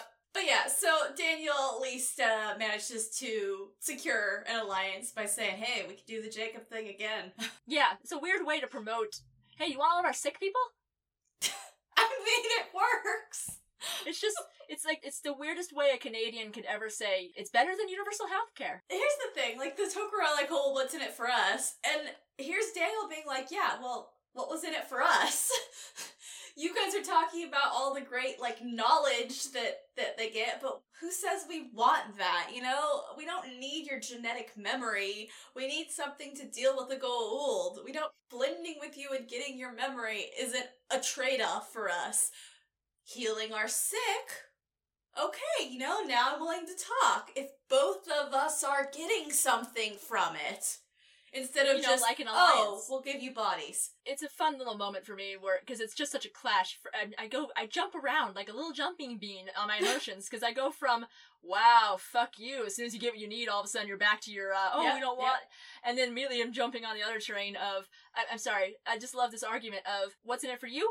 Our sick people! It cracks me up. It's just, well, you can have all of our cancer-ridden people, da-da-da-da, and it's literally like the Legend of Zelda treasure opening sound. Yes. And I love that it works. I just love that it works. Daniel's figured out how these snakes think, man. Which honestly makes sense, because Daniel's also thinking with the what's in it for us. So he comes up with an answer that has something for both of them. So then we go back to Jacob and Sam in the room with Mortuf and Selmak and everything. And I did write this one down because I like the choice in language here. Jacob, like, lays on the bed next to Selmak and they're about to, like, do the trade or whatever. And he tells Sam goodbye. And she says, see you soon. It's funny that you like that. It's one of my least favorite tropes. I hate it. It's a trope, but considering what we have of Jacob, it makes sense, especially in this scenario, because he's kind of, like, still trying to do, like, the distancing thing. And she's like, no, you're gonna be fine. Stop talking like that. Oh yeah, no, I'm not arguing with you. I'm agreeing with you. I just also hate it. No, yeah, like you said, it's a trope, but it works very well for these two, so... Yeah, call it my... We also have to remember, every time we say this is a trope, was it as much of a trope in the 90s? Yes, it's the oldest fucking trope in the book. No, yeah, this one is, but I was just thinking... there are certain ones in the past where we've talked about that, like, this is old used trope, and it's like, it wasn't back then. That is something we do have to think about, and we do, you know, sometimes be like, okay, well, they didn't know about this much as much in the 90s. It's still not an excuse, but again, this wasn't a topic of conversation. But we also need to think about that when it comes to writing, because, like, a lot of things that seem, like, overused now weren't in the 90s, because they were just getting done. While I do have, you know, like, when I say I've seen it enough and I just don't like it, one of the reasons, I'm not actually disagreeing with you here at all, one of the reasons why I don't like it is because I get that it's actually good writing. Let me just say this. I get that it's good writing because people do this. Yes, absolutely. Because I've seen enough on TV, I just don't care. I'm just desensitized to it now. And then on top of it, I'm kind of, you know, as we've mentioned, I'm just a little weird. I'm a little adjacent to the feelings. So when somebody would say goodbye to me, it's not that I'm, like, want them to die. It's not like I'm, like, not hopeful for them not to die. If somebody says goodbye to me, I'm gonna go, okay. Like, I mean, I don't feel the need to reassure them with my words. I know that makes me sound heartless. It's mostly just because we already be Sam know. In this scenario, right? So I'm not gonna... I would not be the one reassuring them. That's not me.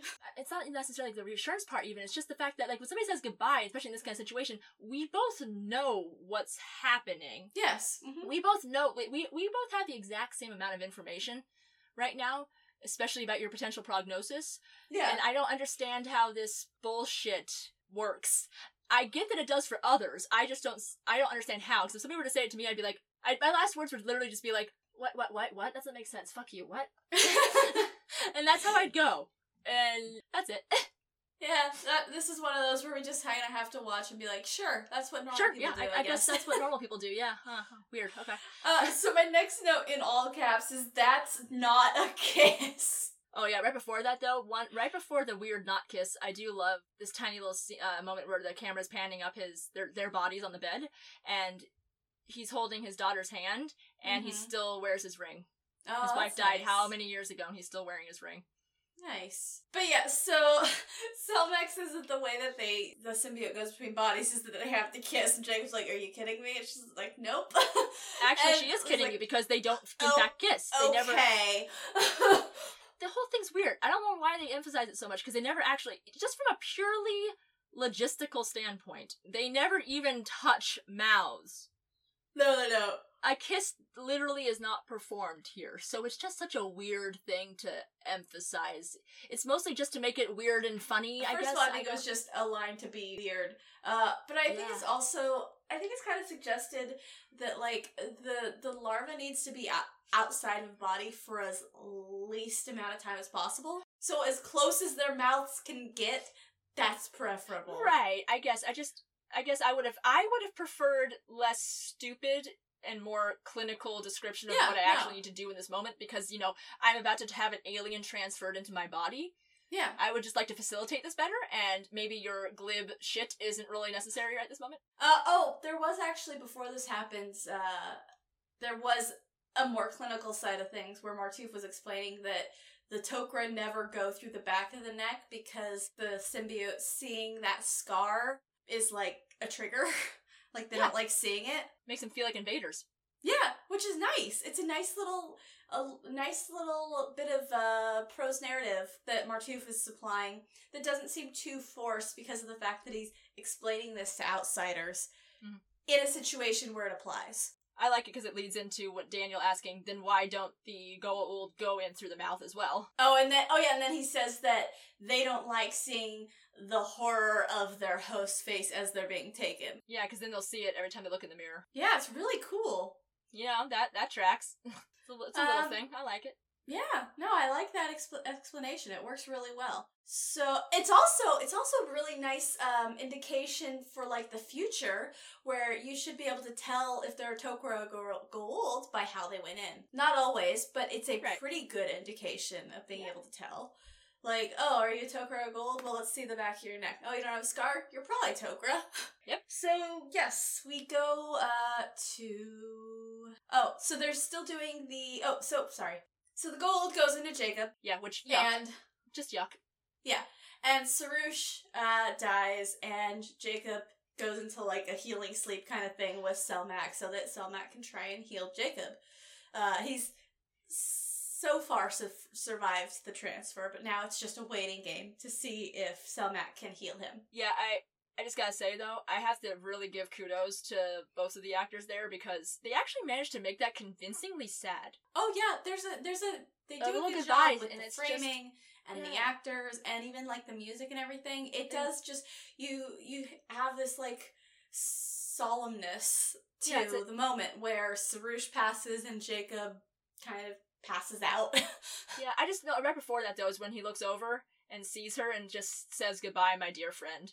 Yes, as Selmak. And that's why I got real sad there. I was like, damn, that actually was the exact amount of, like, intimate and properly solemn and sad. Heck, it was good. I felt those are two good actors slightly working distraught off each other right there.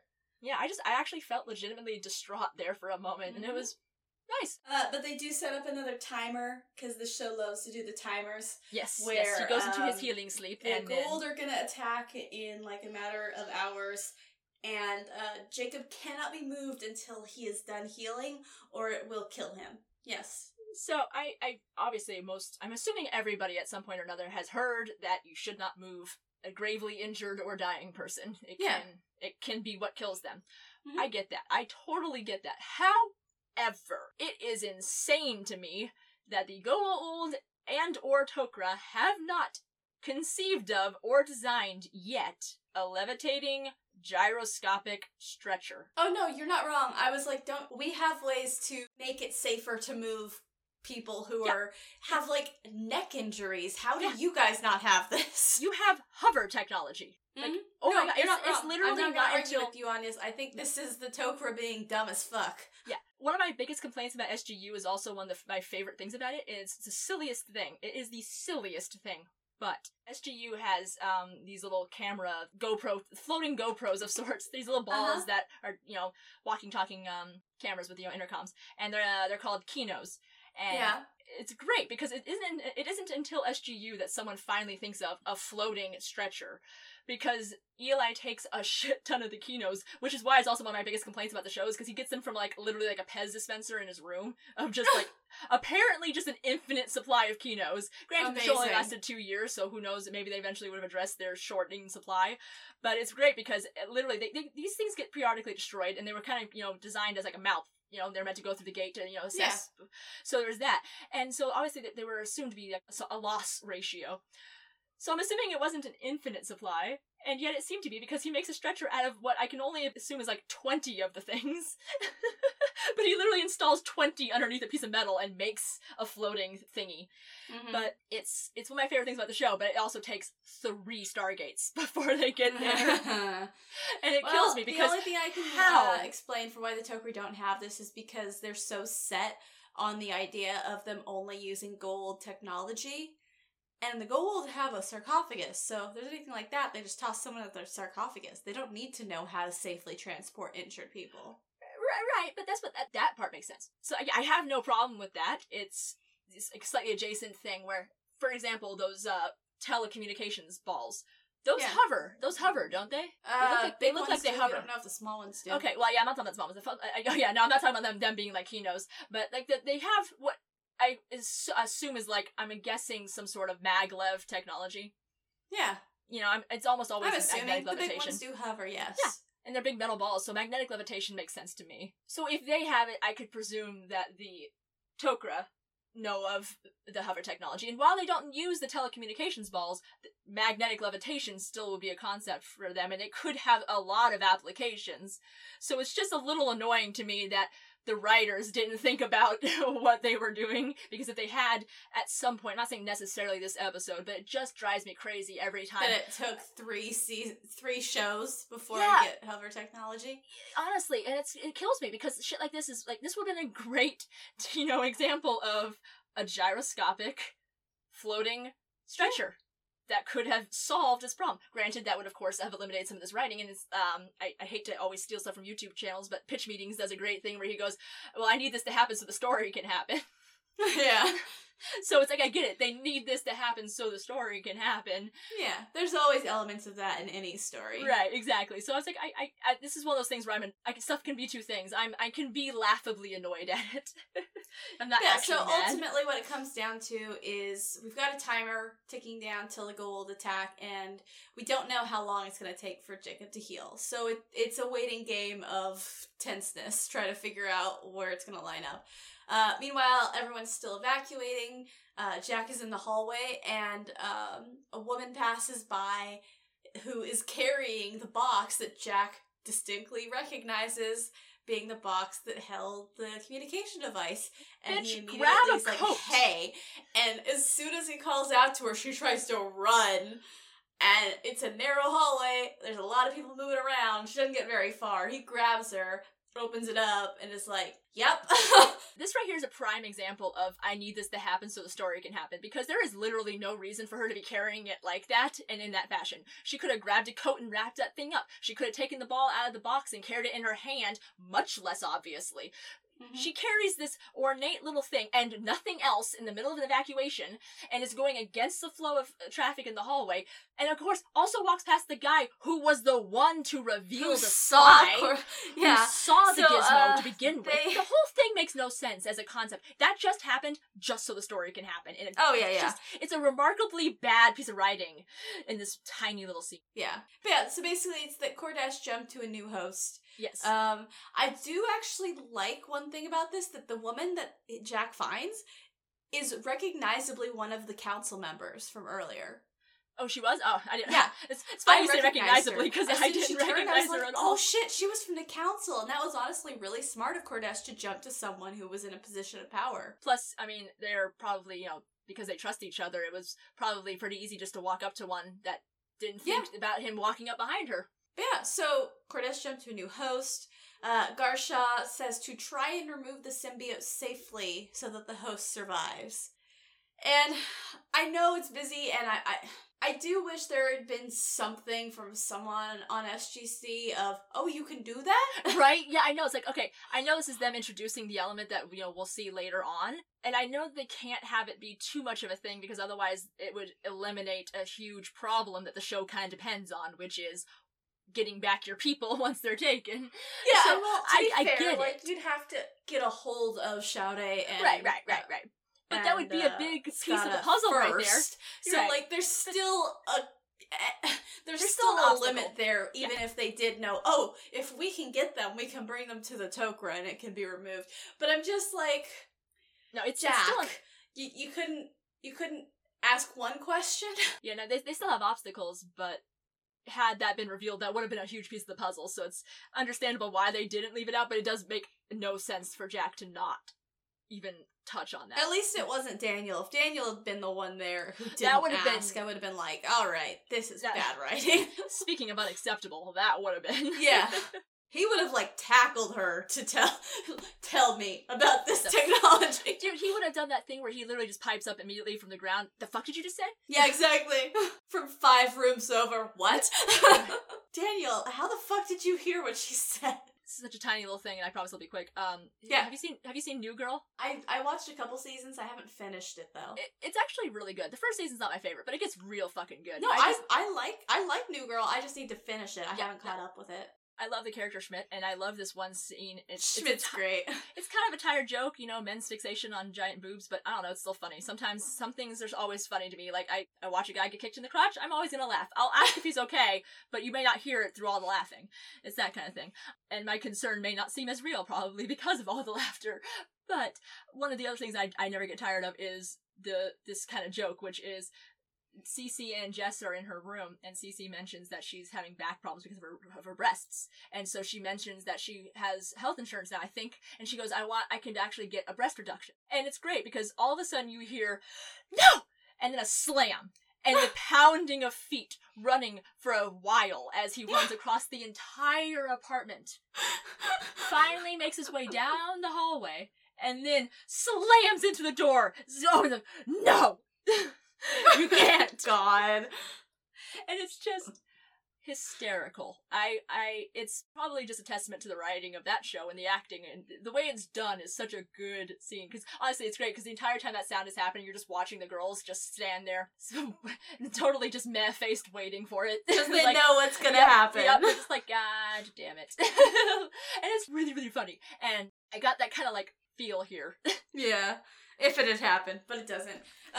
So they've weeded out, you know, the complete spy.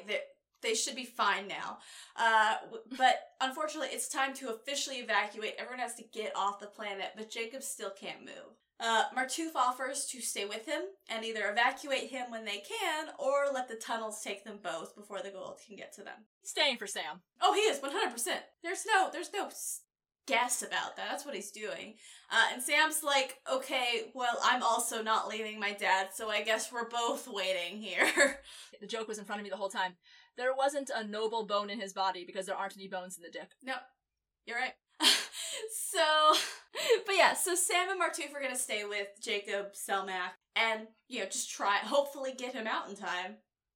And you know, Jack and Garsha. I keep forgetting her name. Jack and Garsha both, like, aren't happy about it, but do accept it for both of their, you know, sides of the team. The various insubordination. I did write this down just because, like I said, Daniel does, like, nothing in this episode, so anytime I see something where it was clearly some Michael Shakes flavor, I have to write it down. Because as they're leaving, you see a little moment where Daniel, just in the background, just kind of gives Sam this, I guess. Shrug. Yeah, no, I know, I knew where you were going, man. I love that little bit. Yeah, it's... He's, like, clearly not happy about this, and it's definitely just a Michael Shakes choice, because he's like, well, I don't have anything else to do here. That's a great part of the scene, and right before that, I, again, might be reading into it, but I also really love Sam's just blatant but respectful insubordination as she refuses Jack's order, and I choose to think that it, you know, while it could just be that he's respecting her decision as somebody who understands what a particular situation she's in, how difficult it must be, it could just be that. However, I definitely see it more as one of those elements of his deeper caring kind of showing. Yeah. Because he accepts it. Yeah. And just well, this isn't moves the on. first, and this won't be the last time that he gives an order and someone at SG-1 says no, and he goes with it because he knows it's what they need and what they want. Yeah. And it's, at the very least, it's a great indication of why he's a good leader. Exactly. It's going all the way back to the first commandment. that episode where he made a joke about, does it say Colonel? Yeah, yeah. Like everyone is not listening to his orders. He's clearly the highest in charge in the situation, and nobody is listening to his orders. But he's chill about it, because he's like, he knows how to look at a situation and be like, is this a moment where I need to put my foot down, or is this a moment where we all need to work together and find an agreement? They all leave. They go to the gate, and they're starting to talk about, oh, we'll take you to our planet first, Garsha, and then we can send you, to where you need to go. Because that way we have less trips through the gate. It's going to take less time. Especially because they have to dial out before the Goa'uld start dialing in. So they're basically like, okay, we'll take you through to SG-1, and they're talking out the details. And as they're talking out the details, they see some of those Hatak ships starting to swoop in, and they're like, Daniel, dial out. So he, dials out, and they have to run through the gate before they swoop in. Once again, this time it only takes 2 Stargates, but it takes 2 Stargates for them to get to this idea that enemies should block gate access. Yeah. So that people can't flee. So it's a thing they introduced immediately in SGA. Tayla mentions that the Wraith dial in on the gate before they attack a planet, so that they can, so the humans can't get away. It's just pretty simple. That way their prey can't escape. Yeah. So it's interesting that these, I just now realized, literally as I was speaking, maybe it could be an element of good writing. Maybe it's supposed to indicate the arrogance. They're underestimating their enemy again. But it seems more like just dumb tactics to not cut off escape for your enemies. I will say, I actually think it works very well for, especially even now in Season 2, because it's only Season 2, that they still don't have that mentality quite yet, because of the fact that this is the first race that has figured out how to use the gate. They're not used to people being able to escape using the gate. It's not something... Granted, they're coming after the Tok'ra right now, but they've never found the Tok'ra before. So they've never had to have this kind of invasion technique. Go ahead. I'm not disagreeing. I really not. I just have a question. I'm guessing we're going with the idea then that they've just already... At this point in time, I could totally buy it that they're not invading, but it just means at this point in time that they're not really expanding anymore then, that they've already conquered all their planets and this has been long-term reign on most of these planets. I mean, yeah, we don't really see any more conquering. Okay, no, that's fine. I'm just helping shape myself here because that's the only... No, that was just me kind of being having. Yeah, I guess so. We don't really see, No, that does make sense, because I guess I'd always just assume something else. Yeah, no, that actually completely tracks, because even though there wasn't any visual evidence for it, I kind of just assumed it didn't make sense to me not to use, as you were saying, invasion tactics, because it seemed like they were people who would want subjects and so were out there going around and conquering. But it also totally tracks, because they're definitely the lazy court types instead.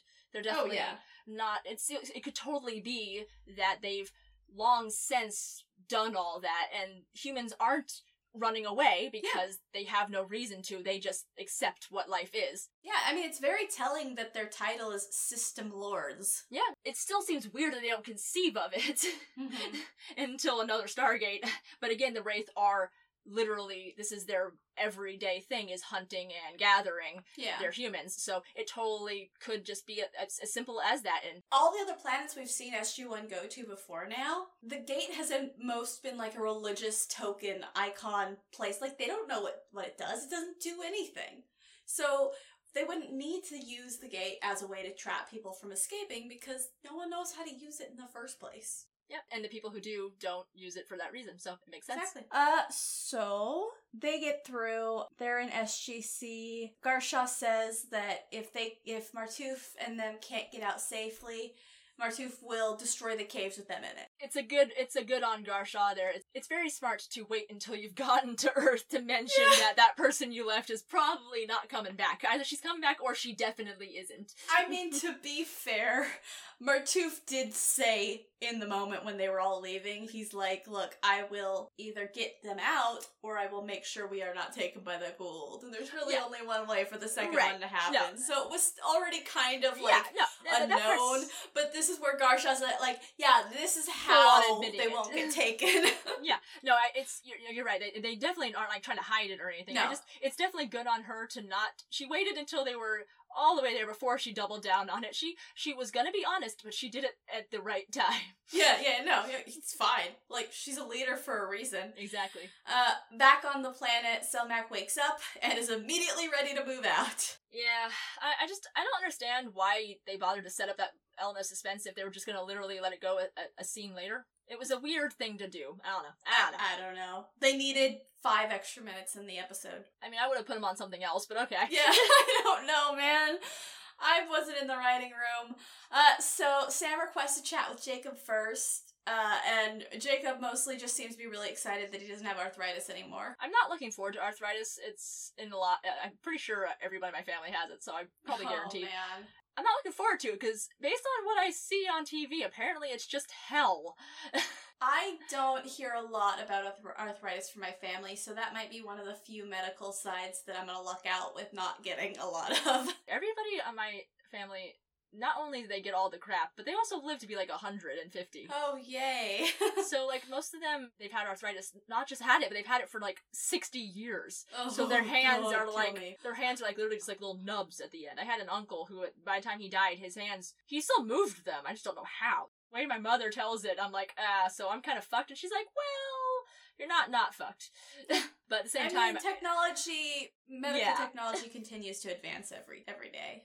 Every time I see a scene like this, I'm like, great, thanks for that reminder, because, like, I'm just hoping that I don't have to deal with this, because I don't know, man.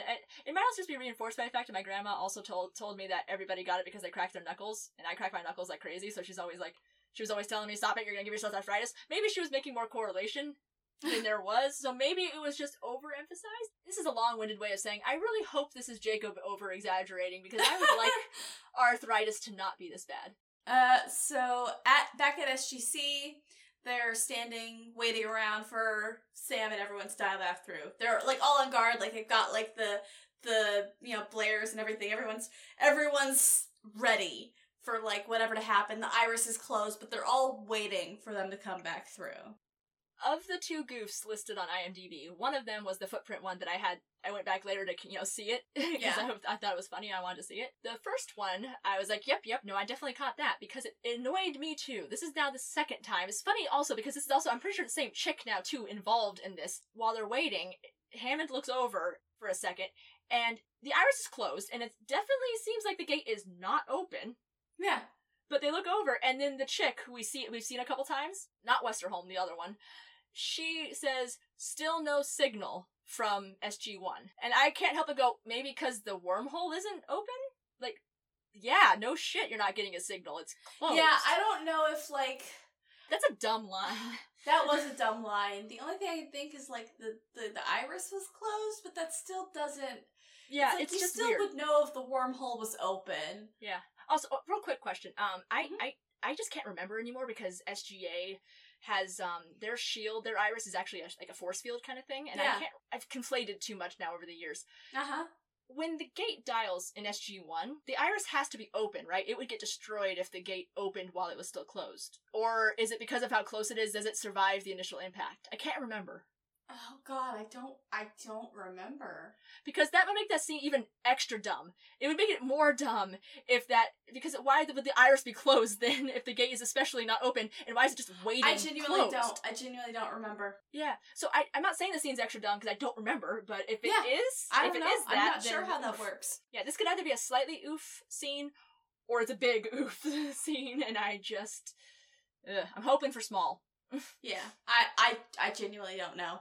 Because it makes sense more in SGA, because the force field doesn't matter, the initialization of the thing, it just stops at the force field. It doesn't get annihilated. Yeah, I don't know. I have no clue.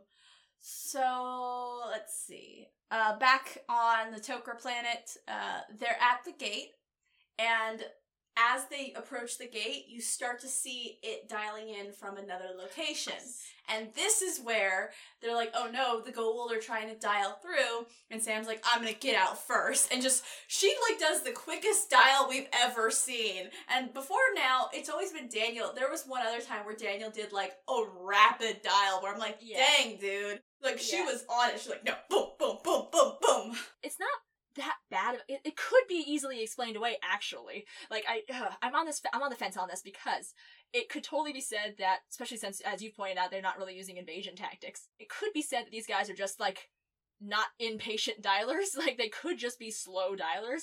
But it's just a little weird to me that they see the gate start to dial, and she has enough time to say, they have enough time to notice that it's dialing, slightly converse about it, have her say, not if I dial out first, run over to the DHD, then start dialing, and then complete dialing.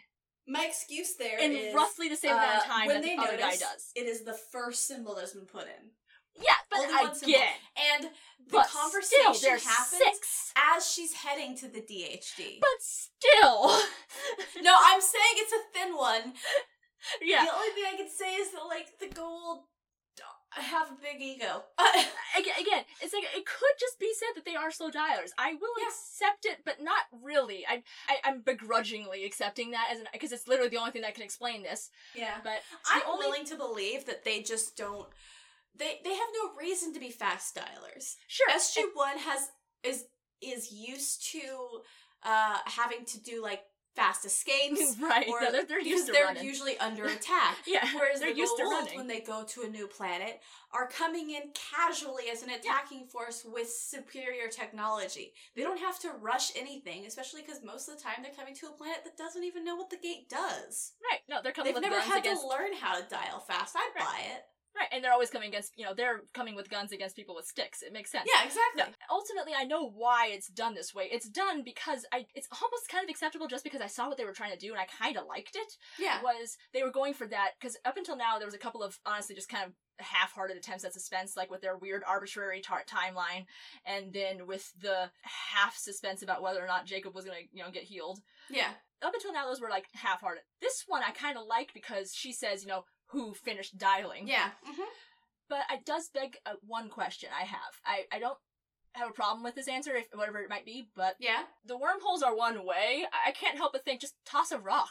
Like, if it's not dialed correctly, I feel like it would just go through.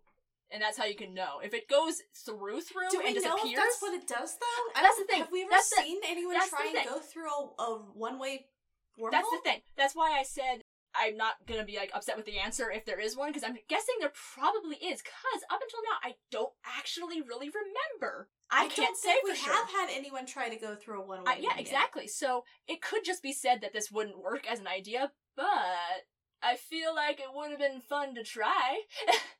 Yeah, I don't know. Yeah, I do know they're one way. I'm pretty sure no one's ever tried, and I don't have any memory of anyone trying in the future either. I don't think it's anything someone ever tries to do. So I guess at the very least, my mild complaint here is, how come in 3 shows no one's tossed a rock? No, I agree with you. Yeah. I think it's something to consider, trying it. Yeah. Yeah. Just funny. I would like, just once, toss a rock. I want to see what happens. Yeah. But, because it could potentially be a really helpful tactic. Yeah, you're right, though. This is definitely, like, the best moment of suspense in this episode. And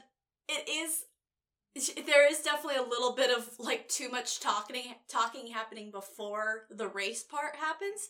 That's an unfortunate side effect of, like, any writing. Like, there's so many instances where, in TV or movies, where it's like, you spend 5 seconds on dialogue that you really can't spare there. I'm thinking of an exaggerated version where I can't actually think of, like, a specific example right now, but it happens all the time, where they've got, like a bomb timer counting down, and, like, the amount of, like, conversation or action that happens between showing, like, 15 seconds on the countdown and coming back to it and there only being, like, 7 seconds. Right. It's like, that's impossible. And, like, those are, no. like, extreme versions. This one, right. You can, sure, yeah, you can fit it in. Like, this is a minor grievance when it comes to those examples. As with many things in my repertoire, I have stolen this from CinemaSins. I love it when he says this. Movie has time for this. Yes, exactly, that's what it is. The show has time for this, and in the show's defense, time for this is 5 seconds of dialogue. I've seen much worse, so I will accept it, especially because halfway through the 5 seconds of dialogue, she is already moving to the dial home device and starting to dial. So yeah, it could be explained away, and I'm, like I said, begrudgingly accepting of it. I still have to call it out as, like, okay, timing worked out there. But Yeah, so there's a tense moment after the gate opens where they're like, wait, which one of us dialed through first? And Selmac's like, well, we'll find out, I guess. One way to find out. Yeah, so she's like, wait, hang on. So she puts through her signal. Yeah, go ahead. I have to say one thing. Fuck Galaxy Quest for this, because it has ruined something for me forever. Uh-huh. They do a great run at the gate. They're booking it, right? And they all kind of Yeah. jump through it. But for some reason, Sam goes for a somersault. She rolls through the gate, and all I can think is, does the rolling help? All I could hear was Sigourney Weaver in my head. No, Liz, literally, I need to tell you, my next note is LOL, only Sam Commando rolled out of the gate, the others just flop. I just love it. The other two flop out of the gate, and she does a little forward roll. I was like, well, I guess she is a soldier, I don't know. But Jacob was too. Just once, I want there to be a Marine who got a little too close to the gate, and then Sam rolls through and accidentally just crotch shots him to the face. That'll teach new guy Larry not to stand so close. Yep. And that would honestly make the rolling totally worth it. So they all come back out. They're like, cool, we got out safely. Jacob seems weirdly charmed about someone else using his body to talk. Yeah. I mean, I like, guess... Yeah, I can feel my body saying things, but I'm not the one doing it. And he just seems kind of like, it's like, okay, sure, Jacob. I think he's still really excited about no arthritis. I mean, to be fair, remember how, like, every now and then we've talked about how, like, sometimes we'll get so fucking sick, or we'll have, like, a migraine so bad, where when the pain's over, we're, like, giddy and almost high, because it feels so good to feel normal. It just feels so good to feel normal.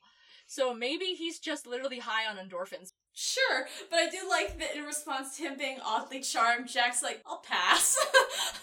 I love this scene for two things. I mean, it's your average kind of wrap-up, but before the final wrap-up bits, there's two things about it that kind of... Sam mentions that, you know, because Garshaw's like, yeah, we have to fuck off already. And Sam says, we have our own version of a dial device. And you've skipped ahead again. Okay, cool, go. So, I have two notes. Well, one note before this, and then, like, the notes go into it. So, Jacob reassures him that the Toker are on the level because he's got all of the Toker's memories now. So he's like, It's not just the Toker telling you something now, it's me, as your friend, telling you, yeah, they're on the level. And he offers to be a liaison with the Toker. Yeah, this is where we were talking about before, where this would have been better if they'd had another Thought Bubble episode. Yeah. Where he could have been introduced. It's interesting, because up until this point, all the imagery has been really heavily on him being like I keep mentioning, the old guard, you know, Yeah. He's always seemed more like the retired sentry, and now all of a sudden it's supposed to be completely normal for him to be like, yeah, I'm an ambassador, I'm real fucking good at it. It's like, okay, cool, I totally buy that it's like because of all the experience you just gained through Selmac, but it still seems a little out of left field for Jacob, and it could have been better. No, I agree with you. Like, we both agree there should have been a bridge there. Yeah, it's like, it wasn't bad, it just could have been better. Yeah, but then we have the part where Garshaw's like, hey, we can't stick around to debrief because since we had a spy there, the Gold will know where our evacuation point was. So we have to go immediately to that point and pick up again. We have to get there before they start building the tunnels. So we can't stick around at all. And that's where they start talking about the dial home device. Yeah, she asks if they have one, and Sam says, yeah, we managed to rig one up. And it's cute that, you know, Garshaw's Jack like, oh. says that, actually. Oh, shit, you're right, my bad. And then Garshaw, you know, gets, like, you know, a little impressed. She's like, oh, wow, nice. I'm like, okay, I mean, I guess up until this point you didn't really know anything about these people, so I guess it's just a little biased. Not a little. Obviously, I'm just having a hard time with my hindsight being like, I mean, yeah, computers exist. Like, I guess up until this point they really just thought we were fucking peasants with sticks. Yeah. But, which doesn't not track. This is her moment of going, oh, I guess you guys aren't completely... Right. And again, I hate doing the to be fair, but all of the other humans they've come across on other worlds haven't had this kind of technology. Yeah, no, it makes sense. They've only seen Hicks up until this point, so it tracks. It's just a little funny to me, but what it really does is it cracks me up, because I've said this before, and maybe the show will eventually, like, maybe there's a reason. I'm not against it. It's always a little odd to me that it's never come across anyone's mind to just jack a DHD from one of these random planets, bring it back to Earth, and use that instead of this, you know, 3-story fucking computer you must have to use this thing. So it's a little funny to me. Like, I know it'd be hard to do, like, you'd have to manually dial that gate on that planet because you're taking the thing that dials it. But Yeah. it's not. But they have shown that they can manually dial. I don't think it's really that impossible. At this moment, with the information I have and remember, I just don't understand why they don't. Plus, they've already been to the other gate on the planet with the DHD that's there. They already have one on Earth. Why haven't they tried to... they should have had a line by now that says, oh yeah, that thing's beyond repair or something, if they weren't going to use it. Yeah. So it's just a little funny to me that they haven't ever. So it's funny for that. And then I also get... Yeah. I immediately go into being even more amused with the next following bit because Daniel comes out with a Sagan box. Actually, again, you are skipping things that I want to talk about. That's why I was pausing. That's why I was letting you do it. I just wanted to get there. Okay, so I specifically have a note where after Jacob, volunteers to be the liaison, and obviously he's going to be leaving with the Tok'ra when they leave. Garsha does ask to see their dial home device so that she can give them their new coordinates. So she leaves with them to go do the dialing, and while all of that's happening, Murtooth tells Sam, I will keep an eye on your dad as if he was my own dad.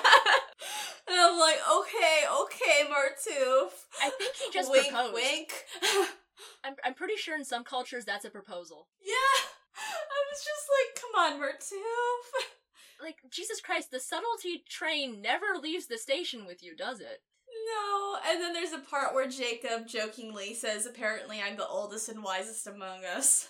Yeah, that's a Jacob. That's a Jacob. Yes. But then Daniel brings out his friendship box. I'm hoping I'm missing something. I'm assuming I'm missing something. The Sagan box, I know that they used it in Thor's chariot. Yeah. As a way to signal Earth. Yeah. And I know that they were able to figure out that it was the Sagan box used based on the isotope. Yeah. Here's the thing. I got the impression, so correct me if I'm wrong, but I got the impression from that wasn't what the Sagan box was for. No, I don't think it was, but I think at this point Daniel's like, it works. Right, but that's my problem here is like, okay, so you give them the Sagan box, which is defined it as a different thing in a different episode, and it's definitely not meant to be your box of tissues, Daniel. You could have given them an IDC. You could have given them literally anything else as a way of contacting them.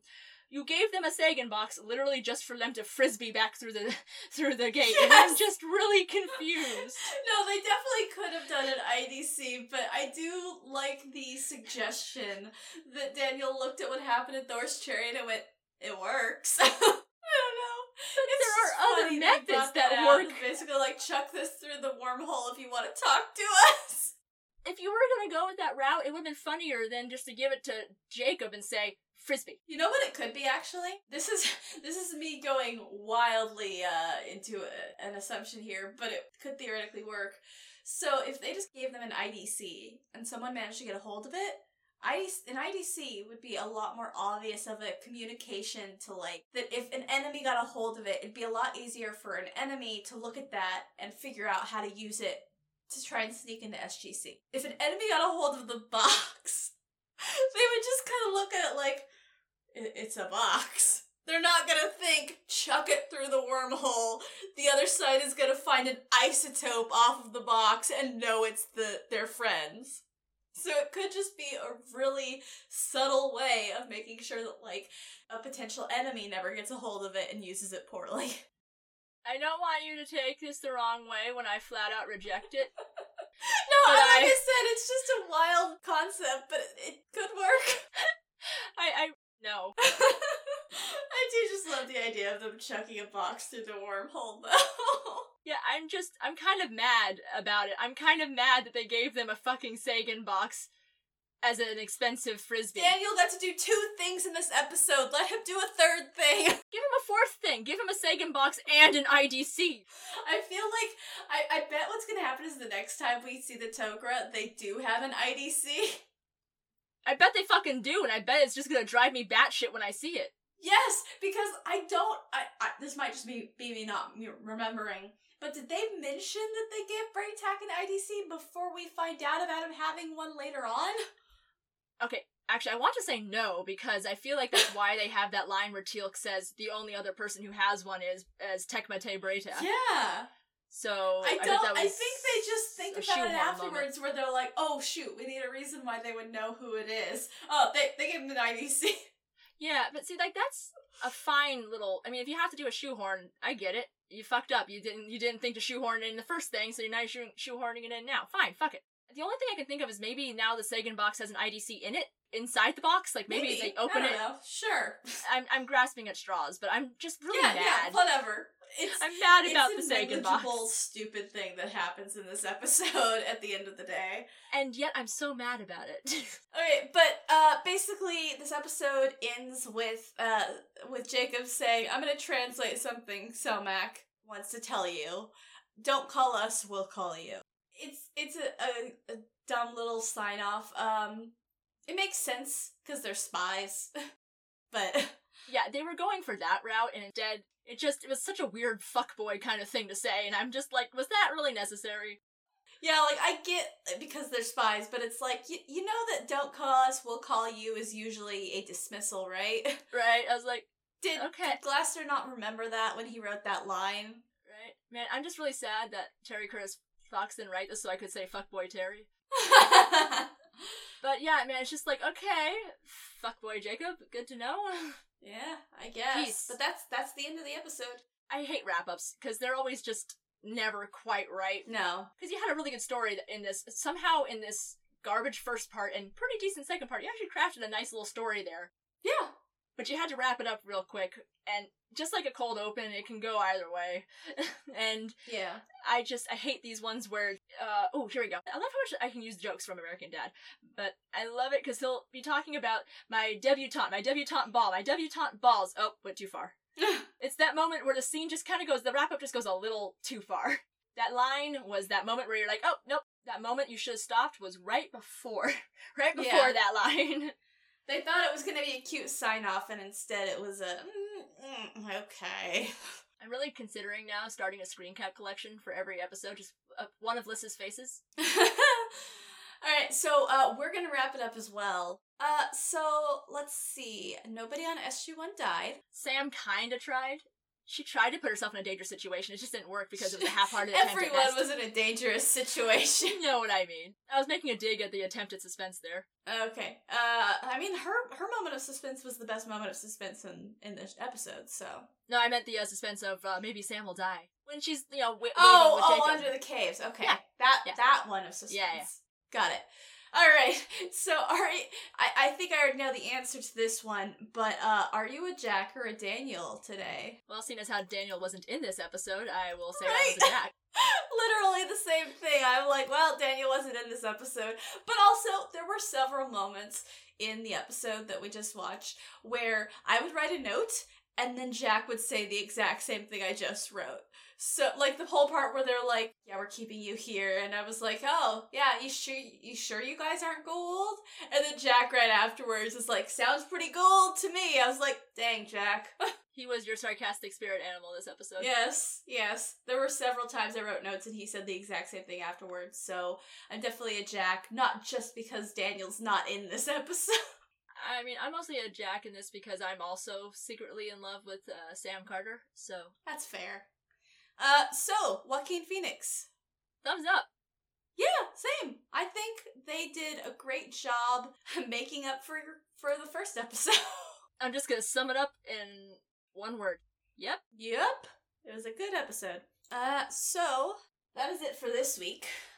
Next week, we're gonna watch episode 13, Spirits. Yay! I'm looking forward to it. Like I said before, I never have any, like, firm memories of Spirits, but I always remember liking it. It's a unique experience kind of episode, I think. I remember it as being one of the, outside of Star Trek, I didn't really have a lot of examples of Native American representation on TV. Mm-hmm. Just didn't see a lot. Yeah. Pretty much only think I had, like, Chakotay from Star Trek Voyager. And I really don't think a lot of people would say he was the most accurate representation either. Yeah. But like, I'm thinking about it now, and I can't help but I have a little bit of trepidation in me. Because we have seen them cast correctly before. And I do remember Spirits being a very specific kind of episode, because it's meant to introduce Trinium, I think. as a concept in the show, so Uh-huh. it was supposed to be important. So if I remember it correctly, through the right lens, I think it's a good episode through and through. Yeah. I just remember the guy being so soft and happy when he talks to them. Mm-hmm. Really hoping it doesn't backfire on me. Hopefully. We'll see. Oh, hopefully not. But until then, if you want to get a hold of us, you can find me on Twitter at itsmelnotless, or our podcast Twitter at pointoforiginpc. You can also email us at pointoforigincast@gmail.com, or write something on the side of a tissue box and toss it through the nearest wormhole. Or I guess send through the vegan box if you want. Can you imagine the annoyance of having to give them a new box every time, too? Yeah! Seigen boxes don't grow on trees, children. You can find links to things we talked about during the show in the show notes. And if you like the show, don't forget to subscribe and leave a review. Thank you for joining us on our incursion through the iris, and until next time.